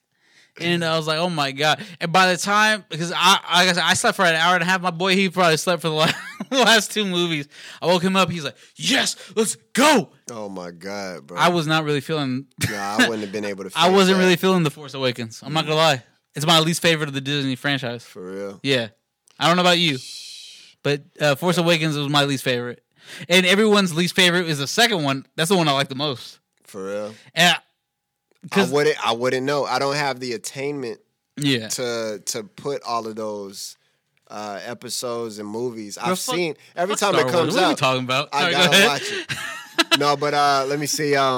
He said I felt gross. Oh, no, that's what he said. Yeah, he's quoting me. He said y'all gotta get on that. WandaVision. Oh yeah, WandaVision is. Are you caught up on that? Oh, for sure. Yeah. So you different. finished it? Like you're done with it? It's different. I wonder if I'm excited. I wonder if Stanley approves because they're making a lot of moves. Stanley approves. Stanley made White Vision. Like yeah, Stanley. He's dead, but he approves. I hope so. That's the only thing. It's like, man, every time anything comes out now, I'm just like, you gotta worry about that shit for the movie. Well, yeah, no, Stanley. Because I'll be honest, everything. I won't say everything. I won't say it. I'm being what's the word? I'm being facetious. Anything that's negative, I'm being that right now. Not facetious, and I don't want to be that. But you're exaggerating, pessimistic, maybe exaggerating or right. pessimistic. Yeah, yeah, and I don't want to be that. But like when somebody like, did you like WandaVision? Let's see. Yeah, I did. I appreciated WandaVision. I feel like I appreciated it. I feel like for me, and again, because I'm not a Marvel hater, but I feel like for the Marvel haters, because there's a lot, I feel like this makes it more personal. I feel like WandaVision made it more personal for the people that don't like Marvel because there's no consequences really, other than like a few side characters dying. I feel like WandaVision was very personal. I feel like it made her trauma. Trauma is the key word. Because a lot of movies and superhero genres, they avoid the trauma part of everything. Yeah. And I feel like WandaVision took trauma head on. And I like that. I did like that. Yeah, there's a lot of elements of it actually that were adjacent to what you just said in terms of different elements you could pull from it that made it a great series and project. Right. It was I think it was a risky project, and that's why I appreciate it. Yeah, it was a risky one, and that's why and we don't get projects like that anymore. Yeah, and people do sure things. Yeah, exactly. Yeah. Like, what? Come on, what are you like? That's what a lot of fans were like on that first when they seen like, what are y'all really trying to do? Yeah, like, everybody wasn't on board, but there's a lot of people that appreciated it. Yeah, yeah. And I appreciate anything that goes. As a hip hopper, I appreciate anything that goes out of the lines of the norm. You know what I mean? Yeah. That's hip hop for you. They were hip hop when they did that. Right. So I appreciate it. But as a creator and somebody who loves their baby, of anything they create, I can't help but to think of all creatives that started something from ground up. So I just think about Stanley when new things come out. In these times where, it's fresh and we know that it's from somebody else other than the mind of the legend. You know what I mean? Mm-hmm. And just hoping that he's smiling on it and saying, y'all did good. I think that on the Marvel side of things, because you have to remember, for a long time, Marvel was broken up into 3 properties. Marvel, Sony, and Universal. He had the most say in Marvel. Yeah. He had little say in Sony. Right. And he had little to no say in Universal. Right. And Universal hardly own anything. They own the Hulk. Yeah. That's their big key to fame. And luckily for them, Hulk is one of the most popular characters ever. Right. But Yeah, I feel like Stan. It's a hard character to fuck up. You got to really try hard to fuck up. Yeah, you really. But so why he doesn't get his big because shine? Because of his simplicity. He doesn't get his big shine because only because Marvel has to share the rights with Universal, and they don't want to invest in a whole movie just to split the profits. Yeah. So, but they don't have to split the profits if they put him in other things. Money, and that's why you see him. Business and creativity, money and creativity. And that's why Hulk's going to be a big part of She-Hulk. Because Marvel 100% owns She-Hulk. It's going to be a series, and he's going to be part of it. And they don't have to pay Sony for all that. And I think that's where he's going to shine the most, is She-Hulk. He's going to walk her through the steps of being a Hulkamaniac. Good luck. Yeah, good luck. But fuck all that, bro. What are we talking about these big franchises for? Fuck that. I'm a nerd, bro. No.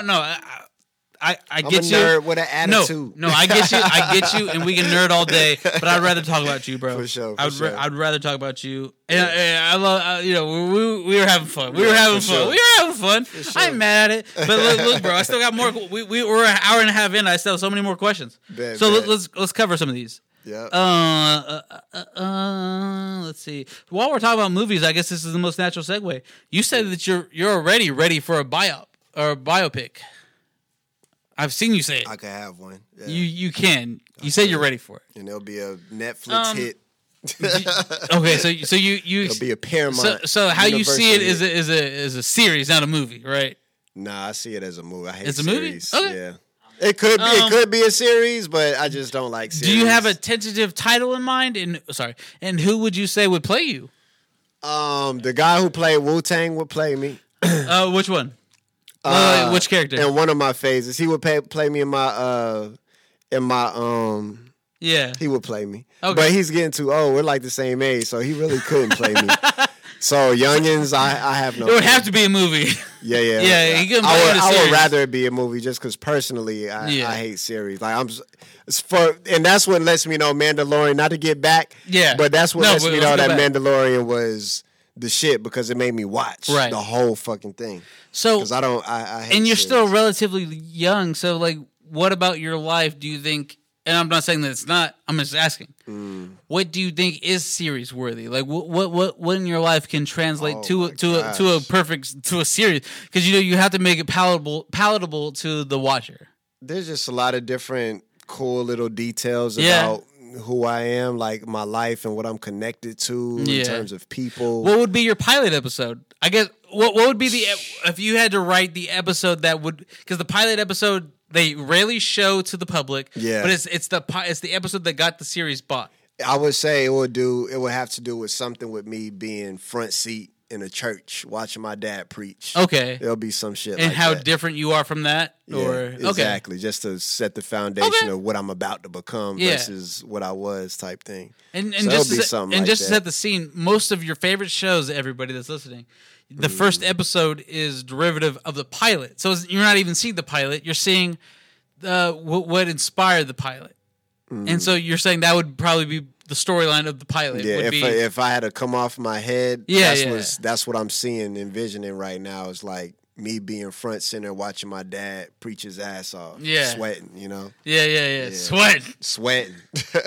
When did he start preaching? Was he preaching overseas or was it a Texas thing? Or? Yeah, it was in Germany and in Killeen for a little bit. Okay. Yeah. Okay. Yeah.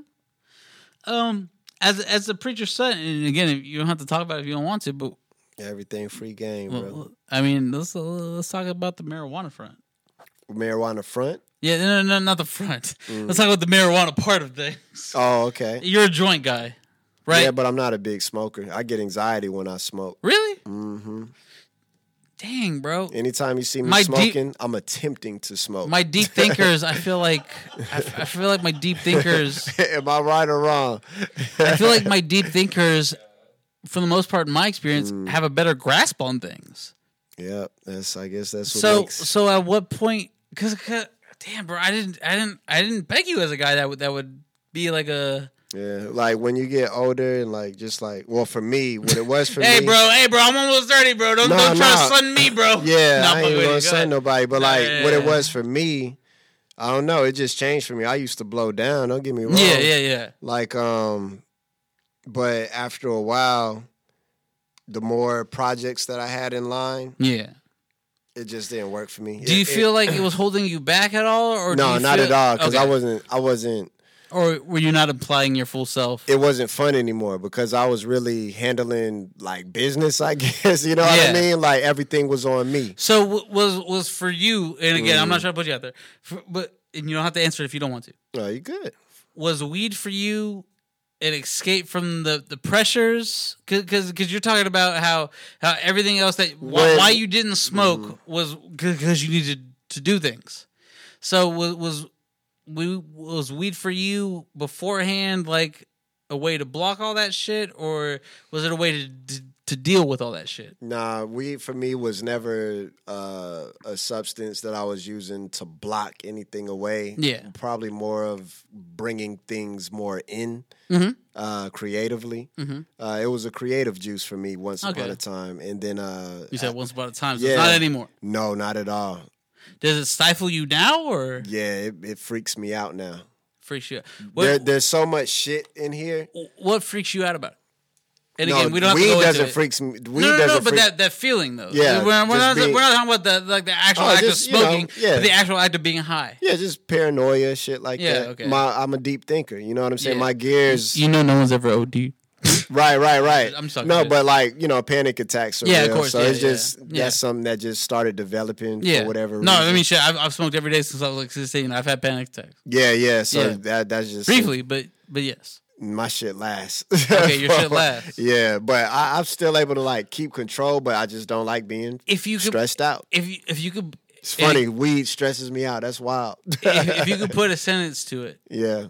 What about it? Like what gets you thinking? What? The thing is, I'm never not thinking. What fears do you think about? What fears does weed enhance when you're smoking? Oh man, just my conspiracy.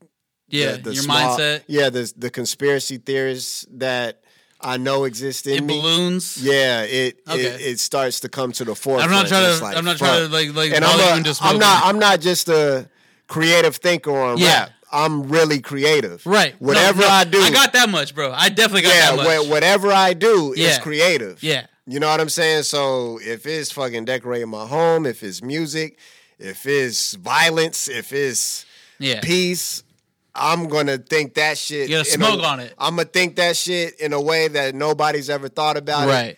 And I'm going to think about it deep. You know what I'm saying? So just when I smoke now, it's easy for me to fall into a bad trip because I'm always, the negative mind is always there. You know what I'm saying? As a human being, your positive mind is there. What we try to do is live a life to where we think more in our positive side because the base of what we are negative thinkers because that's our defense mechanism. Do you think the idea of positive and negative sides enhances the negative side because you definitely okay, because you know that you're trying to resist the basis of all human beings, which is our primal negative protective side. Okay. What kept us on this earth on is us being I gotta be on go-getters. Go-getters. Well, I gotta protect myself. Everything's a danger. Right. That's what made our society as human beings grow to where it's not, let's jump off as many cliffs as we can. No, it's fuck that.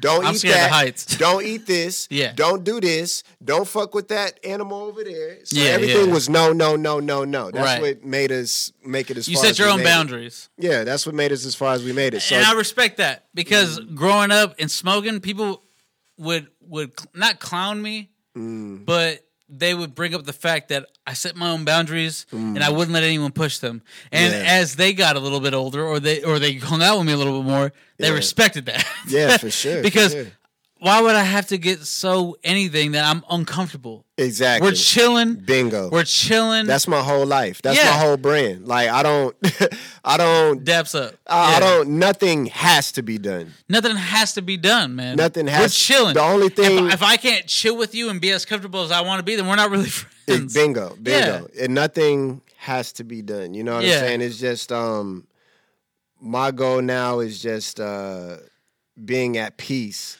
Whoever's at peace the longest is the winner of life. I want to win in life. Do you ever feel like your peace has brought peace onto others where they were not fighting, but they were trying to put on a front, and then your peace brought the front down?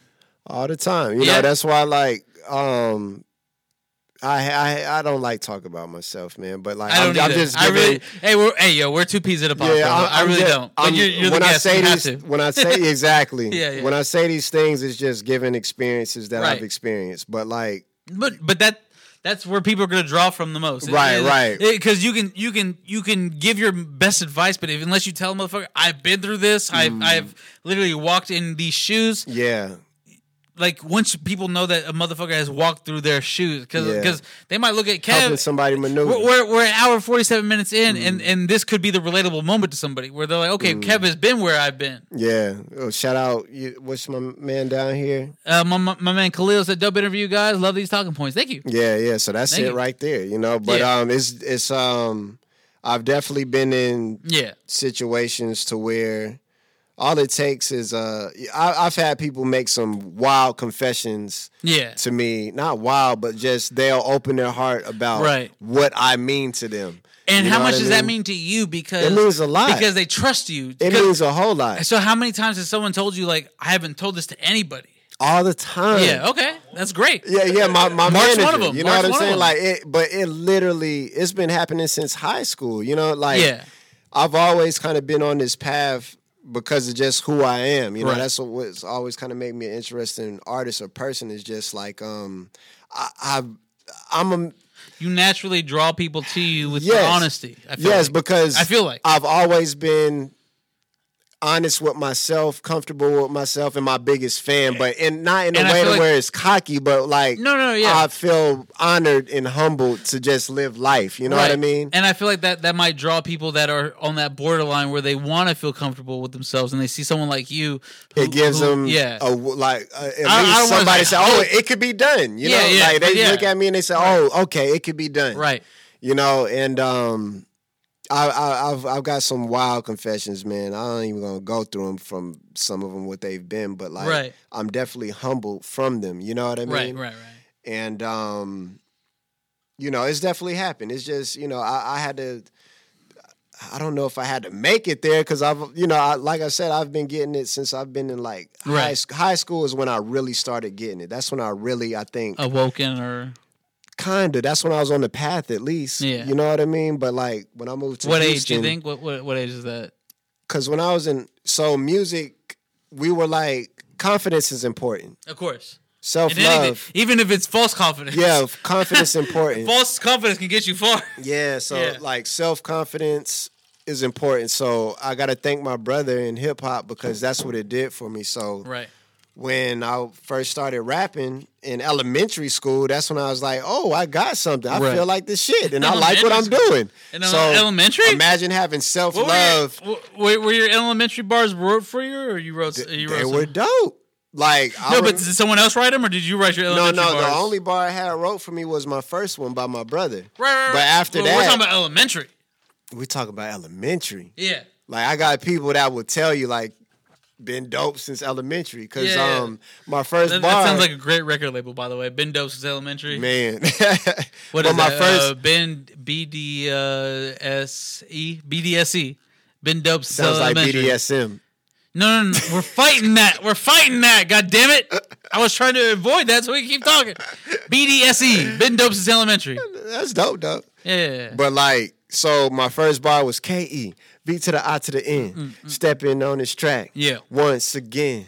Yeah. Throwing them things stay the same to the game. Better back up off of me. So imagine having a bar like that in 5th grade and you rapping that to all your partners. And then after that. In 5th grade? In 5th grade. Oh, you're in elementary. God, bro. So then after that, imagine trying to write everything that you write with that same cadence. Right. Imagine listening to nothing but Bone Thugs and Harmony in 5th grade, and then writing like them. Mm-hmm. So since 5th grade, you're writing for like a quad.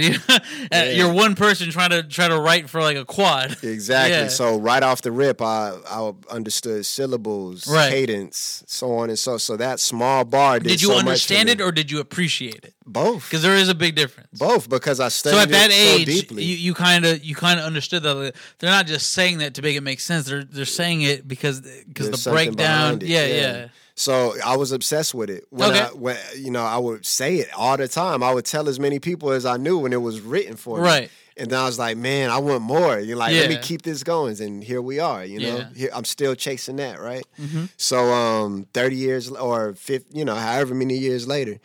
But so that gave me self-confidence. Right. That was a gift that was given to me. Yeah. That was the butterfly effect. Okay. It made everything you're looking at right now. True. From my house, my home, my wife, everything that you're looking at right now. Cheers. I'll drink is from that 2-bar verse that was given to me. So that's when by your brother. By my brother. You gotta drink one. I cheers you, brother. Yeah, for sure. It don't count. It don't count if you don't drink one. I cheers you. Yeah. Cheers. One more. So that just lets you know how delicate this thing we doing called life is. You know what I mean? Like, don't take nothing for granted.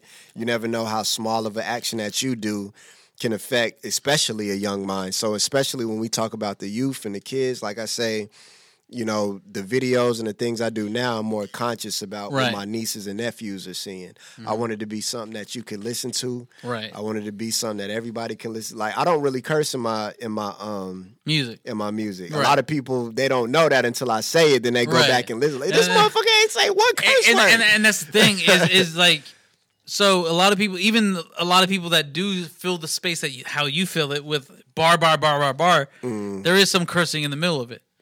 You'll see some. You'll find some. Don't get me wrong. No, but for you, I feel what you're saying. Yeah, but it's not like gruesome, like no, exactly. Like none of your cursing is like the heavy point or the anchor in a verse. It is the transition. Yeah, exactly. It is. It's the rhyme scheme. I feel like if the rhyme scheme allows, you're gonna curse a little bit. I'm literally trying to figure out the most recent rhyme I said to where there's a curse word in it. Yeah. I'm sure it's there. I'm sure somebody could tell me, but I'm hard pressed to find it right now. Right. But I like words. That's what it told me. I was made for it because I like words. So where does a deep thinker and a conscious rapper like you in the game at this point in your career, this point in your lifetime, where do you draw inspiration from? Because we can go back farther in where you used to draw inspiration from, but now that you're more of a conscious person than you've ever been, where do you draw inspiration from now?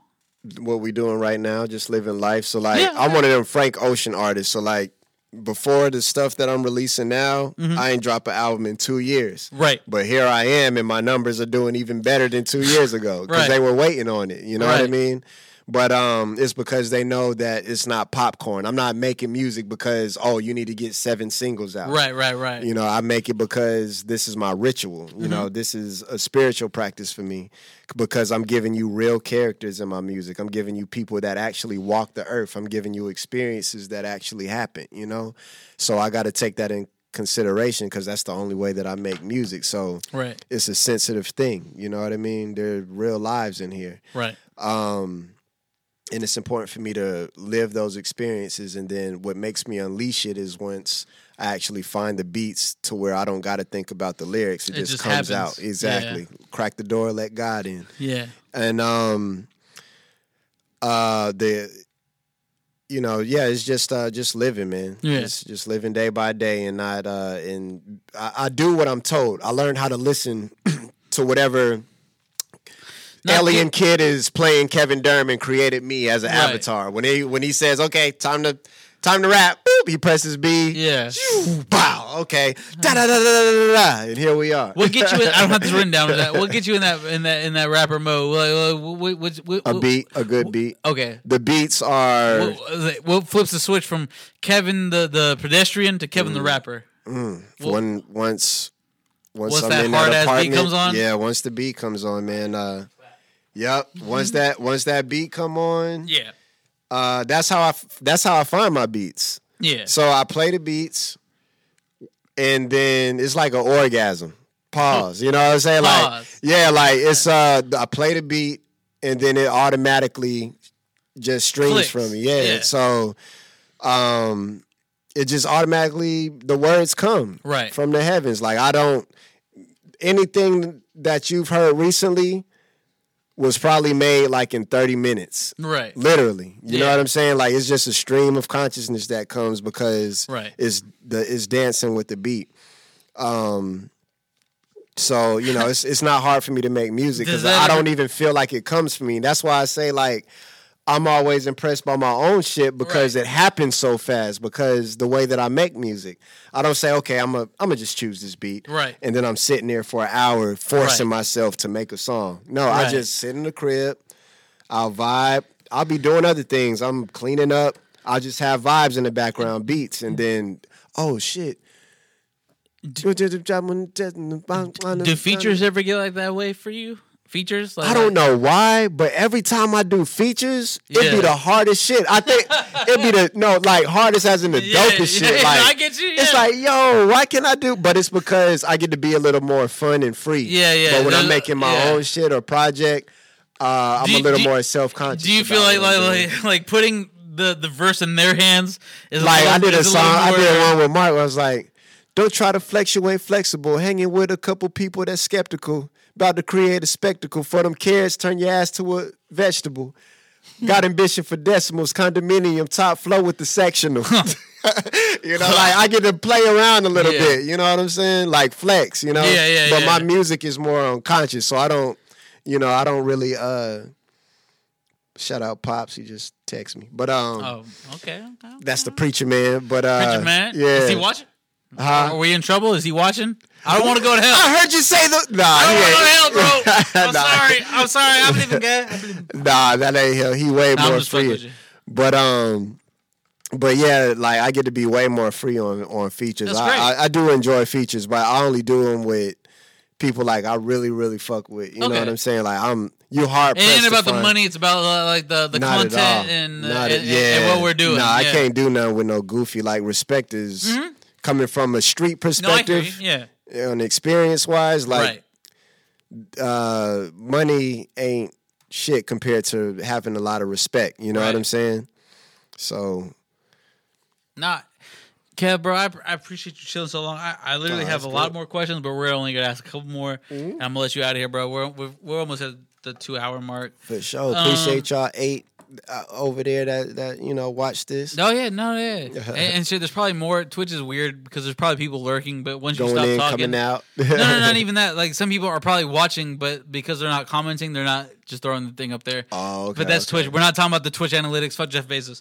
Anyways, not Daddy Jeff. I love you, bro. I'm sorry. you giving me some money. So now today we're changing shift. We're changing focus. Today is 1 year since Texas has been in lockdown, and now we're free. How has it been a year? It has now been a year. How has the lockdown treated you as an artist, and how have you adapted? And 2, how do you plan on moving forward as an artist here in the free Texas, quote free Texas, where we can do whatever we want, allegedly, apparently, et cetera, et cetera, et cetera. Mm-hmm. So how have you moved this last year, and how has the COVID affected your game, and then how do you plan on moving forward here with where we're at now? The universe definitely smiled on me during COVID. It said it wasn't my time to struggle. I got my biggest bag in 2020. Awesome. Changed my life financially. As a lot of people did. Some people, went down. Some people came up. I was fortunately one that went up. It was a life changer for me. Made life changing moves. So 2020, was bittersweet for me to see how our fellow citizens were affected and seeing the things that was happening. But at the same time, it was good to me. That year was good to me in many ways. I feel like the real go-getters made the most. It either folded you or you either sulked in it or you or came made up. you do things you should have been doing. And that's what happened for me. So 2020 financially was a great year for me. Going forward, it let me know what I should have been doing and am continuing to do. I'm an introvert, so I get out. And when I get out, I boogie. I have fun. Like, if you in my inner circle, are you an introvert? Okay. If you in my inner circle and I love you, and you with me when I'm out and about, we're having a good time. That place is our place. That's a trusted circle. Yeah. If I have a trusted circle around me that lets me be me and they support me being me, wherever we go, that place is our place. Okay. We dancing the night away type shit. Right. It's ours. Right. Everybody else just watching on the wall. So that part, just being with my people and being out and doing that, maybe that's the downside, you know what I'm saying? But for the most part, since they can't do it or, if they don't want to do it, right. I'm cool with chilling and being by my, not necessarily by myself because I got a large family. I know what you mean. You know what I mean? So I'm blessed. We're never alone out here. Yeah, I don't got a lot of complaints, man. I'm happy to be living in this body as a spirit. I'm happy I'm controlling this one. Love it, bro. I love it. Before we go, I still have a list. That's the great part about podcast. Still have a list full of questions, but I want to let you go, bro, because we've been here for almost 2 hours. I don't know if it went to sleep or still on the laptop. Laptop shut. Shake the mouse. Is it still recording? It's recording. Okay. Mark scared me for a second. We might have to redo the whole half hour. No, I hear you, bro. Just keep shaking. What's that one? That movie with That movie with shit. Adam Sandler. Which one? Andy Dexler. What is it called? Oh, Sandy Wexler. Yeah. Where he's like, you wasn't recording. I haven't seen that one. That's the only one I haven't seen. I'm an Adam Sandler fanatic, bro. Trust me. I know the movies. You gotta watch. Shout out Billy Madison. You gotta watch. Shout out Happy Gilmore. Shout out all the motherfucking early. Oh, me? That's why Adam Sandler. I'm definitely an Adam Sandler fan. He put his team on. I'm trying to put my team on like Adam Sandler, man. He showed you how to do it. Didn't Wayne have an Adam Sandler bar? He might. I just do this shit for my click like Adam Sandler. Click and Adam Sandler. Yeah, it all makes sense. For real. It all makes sense. Adam Sandler, a real nigga, dog. Facts. Let's close it on this. And I still so many next time. Yeah, we'll we have a part 2 for sure. This is probably already gonna be a part 2 episode. It's really 2 hours and 3 minutes long. For sure. But so I said we could talk about Mark. Well, okay. I have 2 questions. Then we're gonna break it into 2 parts. One, we're gonna talk about the Mark shit first. Yeah. Not shit. Sorry, Mark.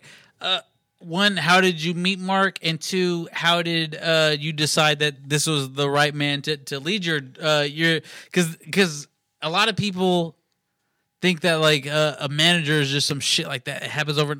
It has to be someone you trust. It has to be someone you believe in. It has to be someone that not only believes in you, but that will take. Sorry, that will take your vision to the levels you believe you deserve to be at. Yeah. So, how did you trust Mark to be that man?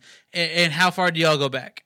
Answer the other part first. We go back. In reverse. So how far do you go back, and what did it take for you to trust him to take your vision to the next level? Because anyone can promise you that your vision will be taken to the next level, but how did you come to trust Mark to take your vision and what you believe your brand is to the masses or to the next level?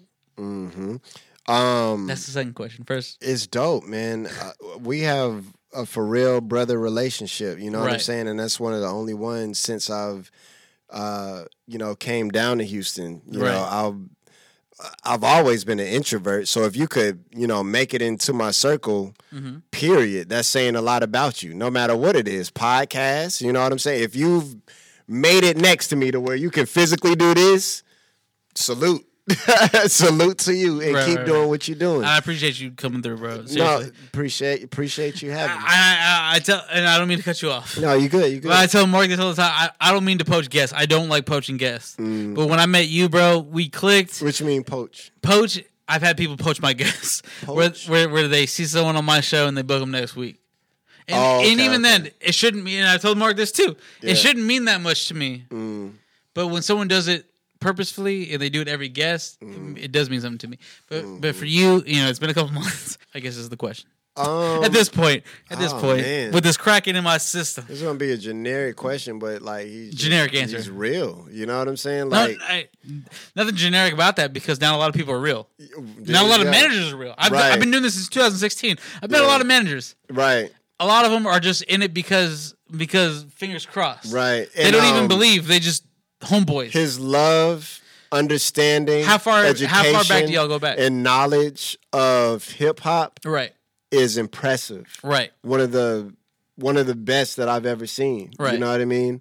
In terms of like personal relationships. Mm-hmm. Our relationship goes back Frankenstein, so I knew Frank 2016. Yep. And Frank was somebody, you know, who was also a brother of mine. Mm-hmm. And he was doing my music videos when I first came down to Houston. And like I said, I direct all of my music videos. Okay.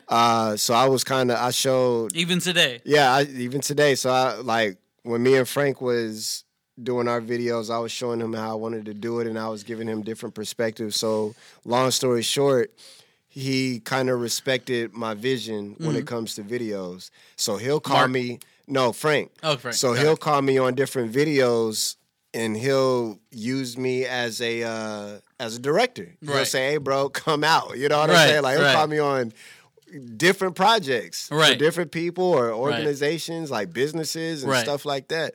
And be like, "I'll come out." You know what I'm saying? And that's the weight of your opinion, right there. Yeah. Well, motherfucker, you have nothing. You have no stakes in this, but I would really love to know what you think about this. That's Frankenstein. Yeah. You know what I'm saying? But hey, everything needs to be Frankenstein. Yeah. So like everything does. Yeah.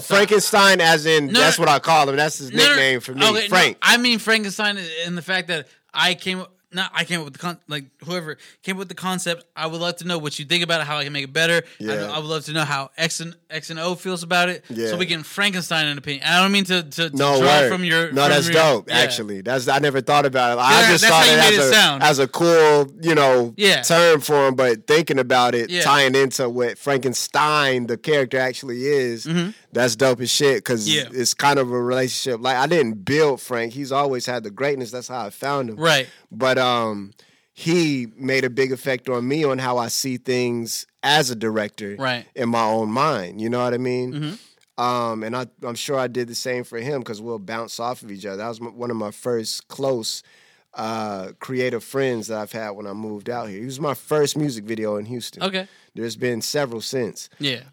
Several. Check the fucking YouTube, bros. Yeah, there's been several since. So he was doing a video for this guy named Mark the Protege. And he calls me up. Do it, put into the mic. All right. Uh-huh. So Frank calls me up and say, "Hey, bro, I'm doing this video, man. This dope dude, man, named Mark the Protege. Wanted you to help me to help with the video, whatever." Yeah. At what point did they need your help? Like, what was the point that they needed your help on the video? It's just we were just free thinking, Like we always it was a group effort. Yeah, when me and Frank collide, it's free.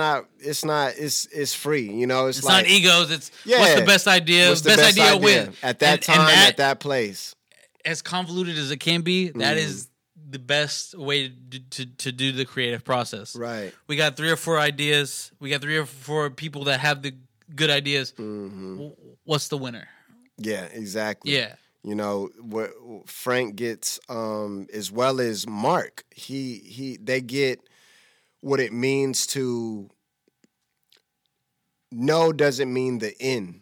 Right. It means, okay. It's not even the beginning of the end. Right. It's like, okay, so this means let's see what else we can find. You know what I mean? That no doesn't mean, this ain't going to work ever. You know what I mean? It means, okay. No problem. Right. Let's see what other direction we could go with ideas that will fit whatever it is we're trying to do. Mm-hmm. So that alone, in terms of Frank and Mark, you know what I'm saying? Mm-hmm. They both have that. To where it's nothing. They have enough respect for me.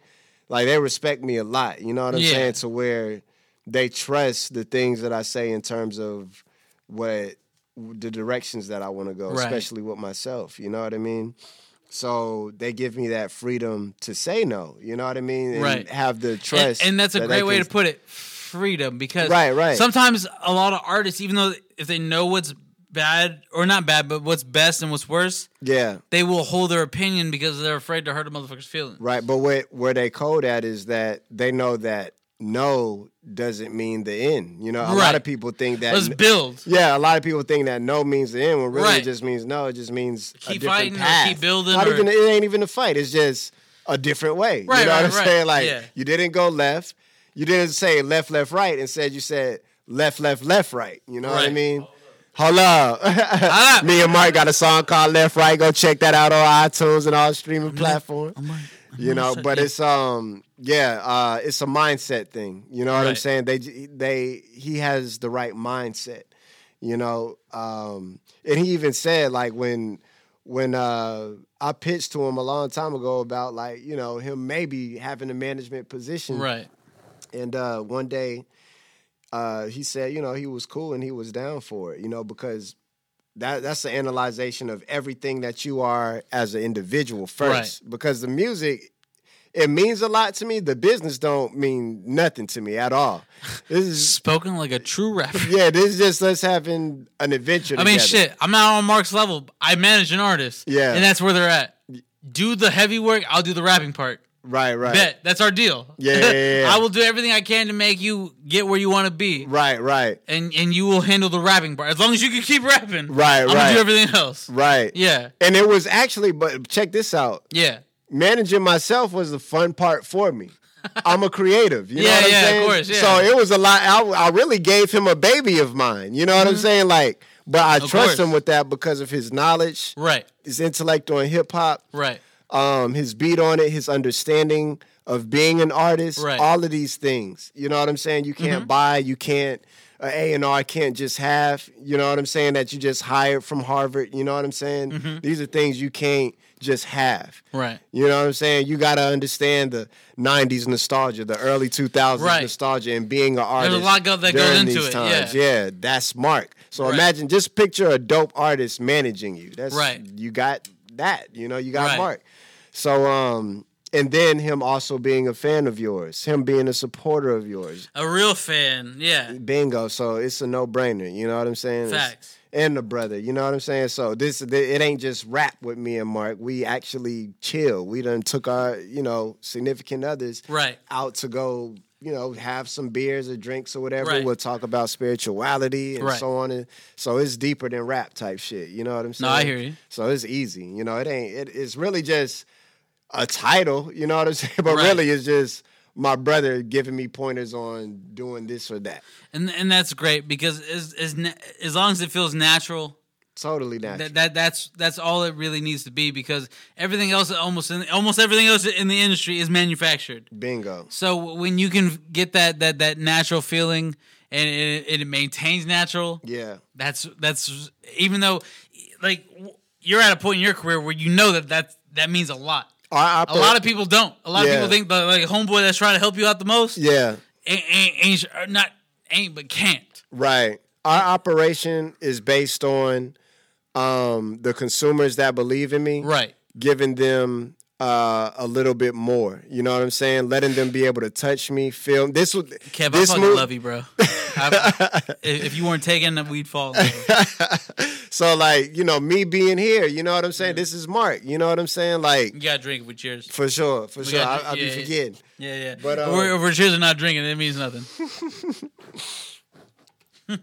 But I trust him to know my vibe, to know who I can be around, who I can't be around. He knows that about me. Right. And he'll ask me, you know what I'm saying? Like, hey, and that's bro, a good manager. Yeah. He's not assuming nothing. We're taking these calculated steps together. Supreme manager. Yeah. No. Come over here. On my mic, because I'm not plugging that one in. Mark the Protege. And after Mark talks, I'm wrapping up. So. Yeah. I just want to say that it's a super easy job. You know, like he said, I'm a fan. I'm also no. It isn't.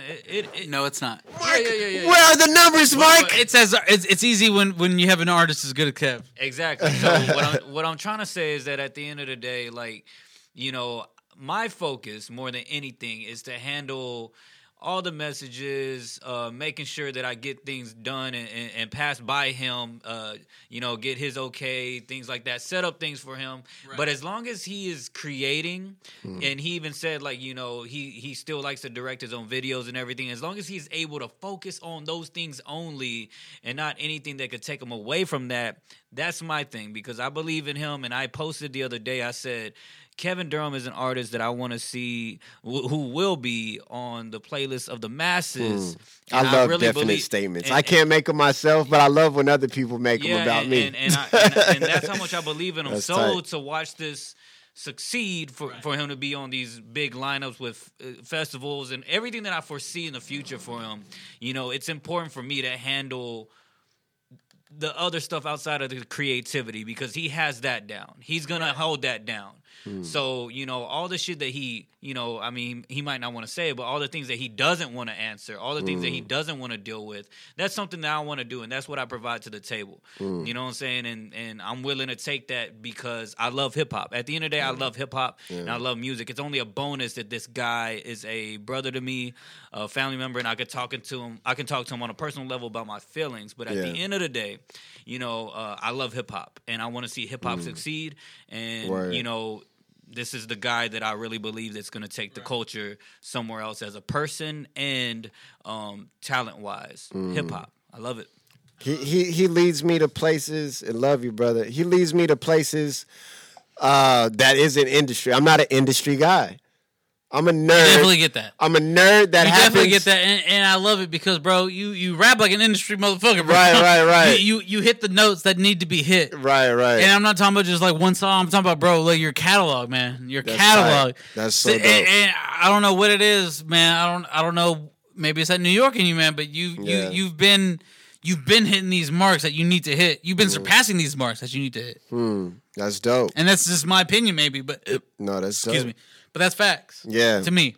Yeah, there's a market, and this is the thing. I did a brand, merchandise brand when I went to New York probably like a month ago. Right. And they had this shirt that they put on me. It was like, I'm aware that I'm aware, and I am. I'm aware. I hate to say it, but it's not on no cocky shit, but just like, I'm one of my own biggest fans as well. I love Kevin Durham's work. I love my shit. As you should. I love listening to Apples, Reptiles. Should. I love looking at my videos.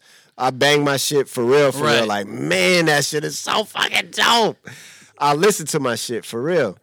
But I'm not an industry guy. Yeah. And that's the point. That's the whole point of it. That's why it sounds so good, because I do it for me. I do it till it sounds good to me. Right. You know what I'm saying? I don't necessarily, they gonna fuck with this. Yeah. I don't say whoever that. they is. Yeah, I don't say that. I say, yo, listen to this. You hear that string in there? You hear that hi-hat right there? Oh, what if I... And then I play it. Yo, get the fuck out of here. Is that me? I really be having moments like that. So I'm a fan of myself as well. I'm blessed to have an ear to listen to myself as an outside listener, sort of. But I still will never be able to experience as a true outside listener, and that's something I'm jealous of. Oh, yeah, of course. Because it's dope to me, even as the artist. Yeah. But I'm so jealous. So fucking jealous. That you're not an outsider looking in. Of an outsider that never heard Kevin Durham before and hears him for the first time. Kev, Mark, no one can hear you. Yes, it's facts, bro. Kev. That shit sounds sucky and cocky as fuck, but it's facts. But in the most humble way, I'm jealous of that shit. That I will never be able to experience that in my lifetime. A Kevin Durham concert. Well, I just will never be able to have the fresh ear to listen. The first timer. Yeah, I don't know what that's like. All I have is y'all words and things like that. Let everyone know where they can find you. Let everyone know what's next, because you got a lot of singles out right now, man. So what is dropping next? Singles all year, a video every month for the rest of the year. Oh shit! At least that's my aim. I love it. Yeah, and they already pending. They done and already pending. I love it. But I do gotta I gotta do the next 6 or so to carry out the second half of the year. Where can the good people find you on social media? On social media, everything. When you want to find me on whatever social media is Kevin X Durham. So Okay. Kevin, use the X as a space, and Durham. So that's everything. Twitter, Instagram, Facebook.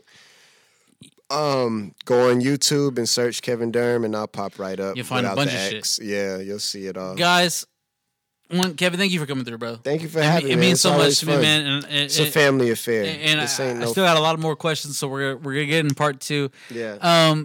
If you're just watching, please check out Kevin. It's on the screen right now. You can find him on all social media platforms at Kevin X Durham. If you want to check out the podcast, On Tap Podcast, on all streaming platforms. This was literally the best episode I can possibly come back to. So thank you so much, bro. Thank you. This Thank year, you. yeah, no, seriously. I'm trying to win that shit. Fuck it. Love it, man. But this is the first one. This is the first one? Yeah. For this year? First one of this year. Okay, we got to see how the year and I'm going to ask you at the end of the year.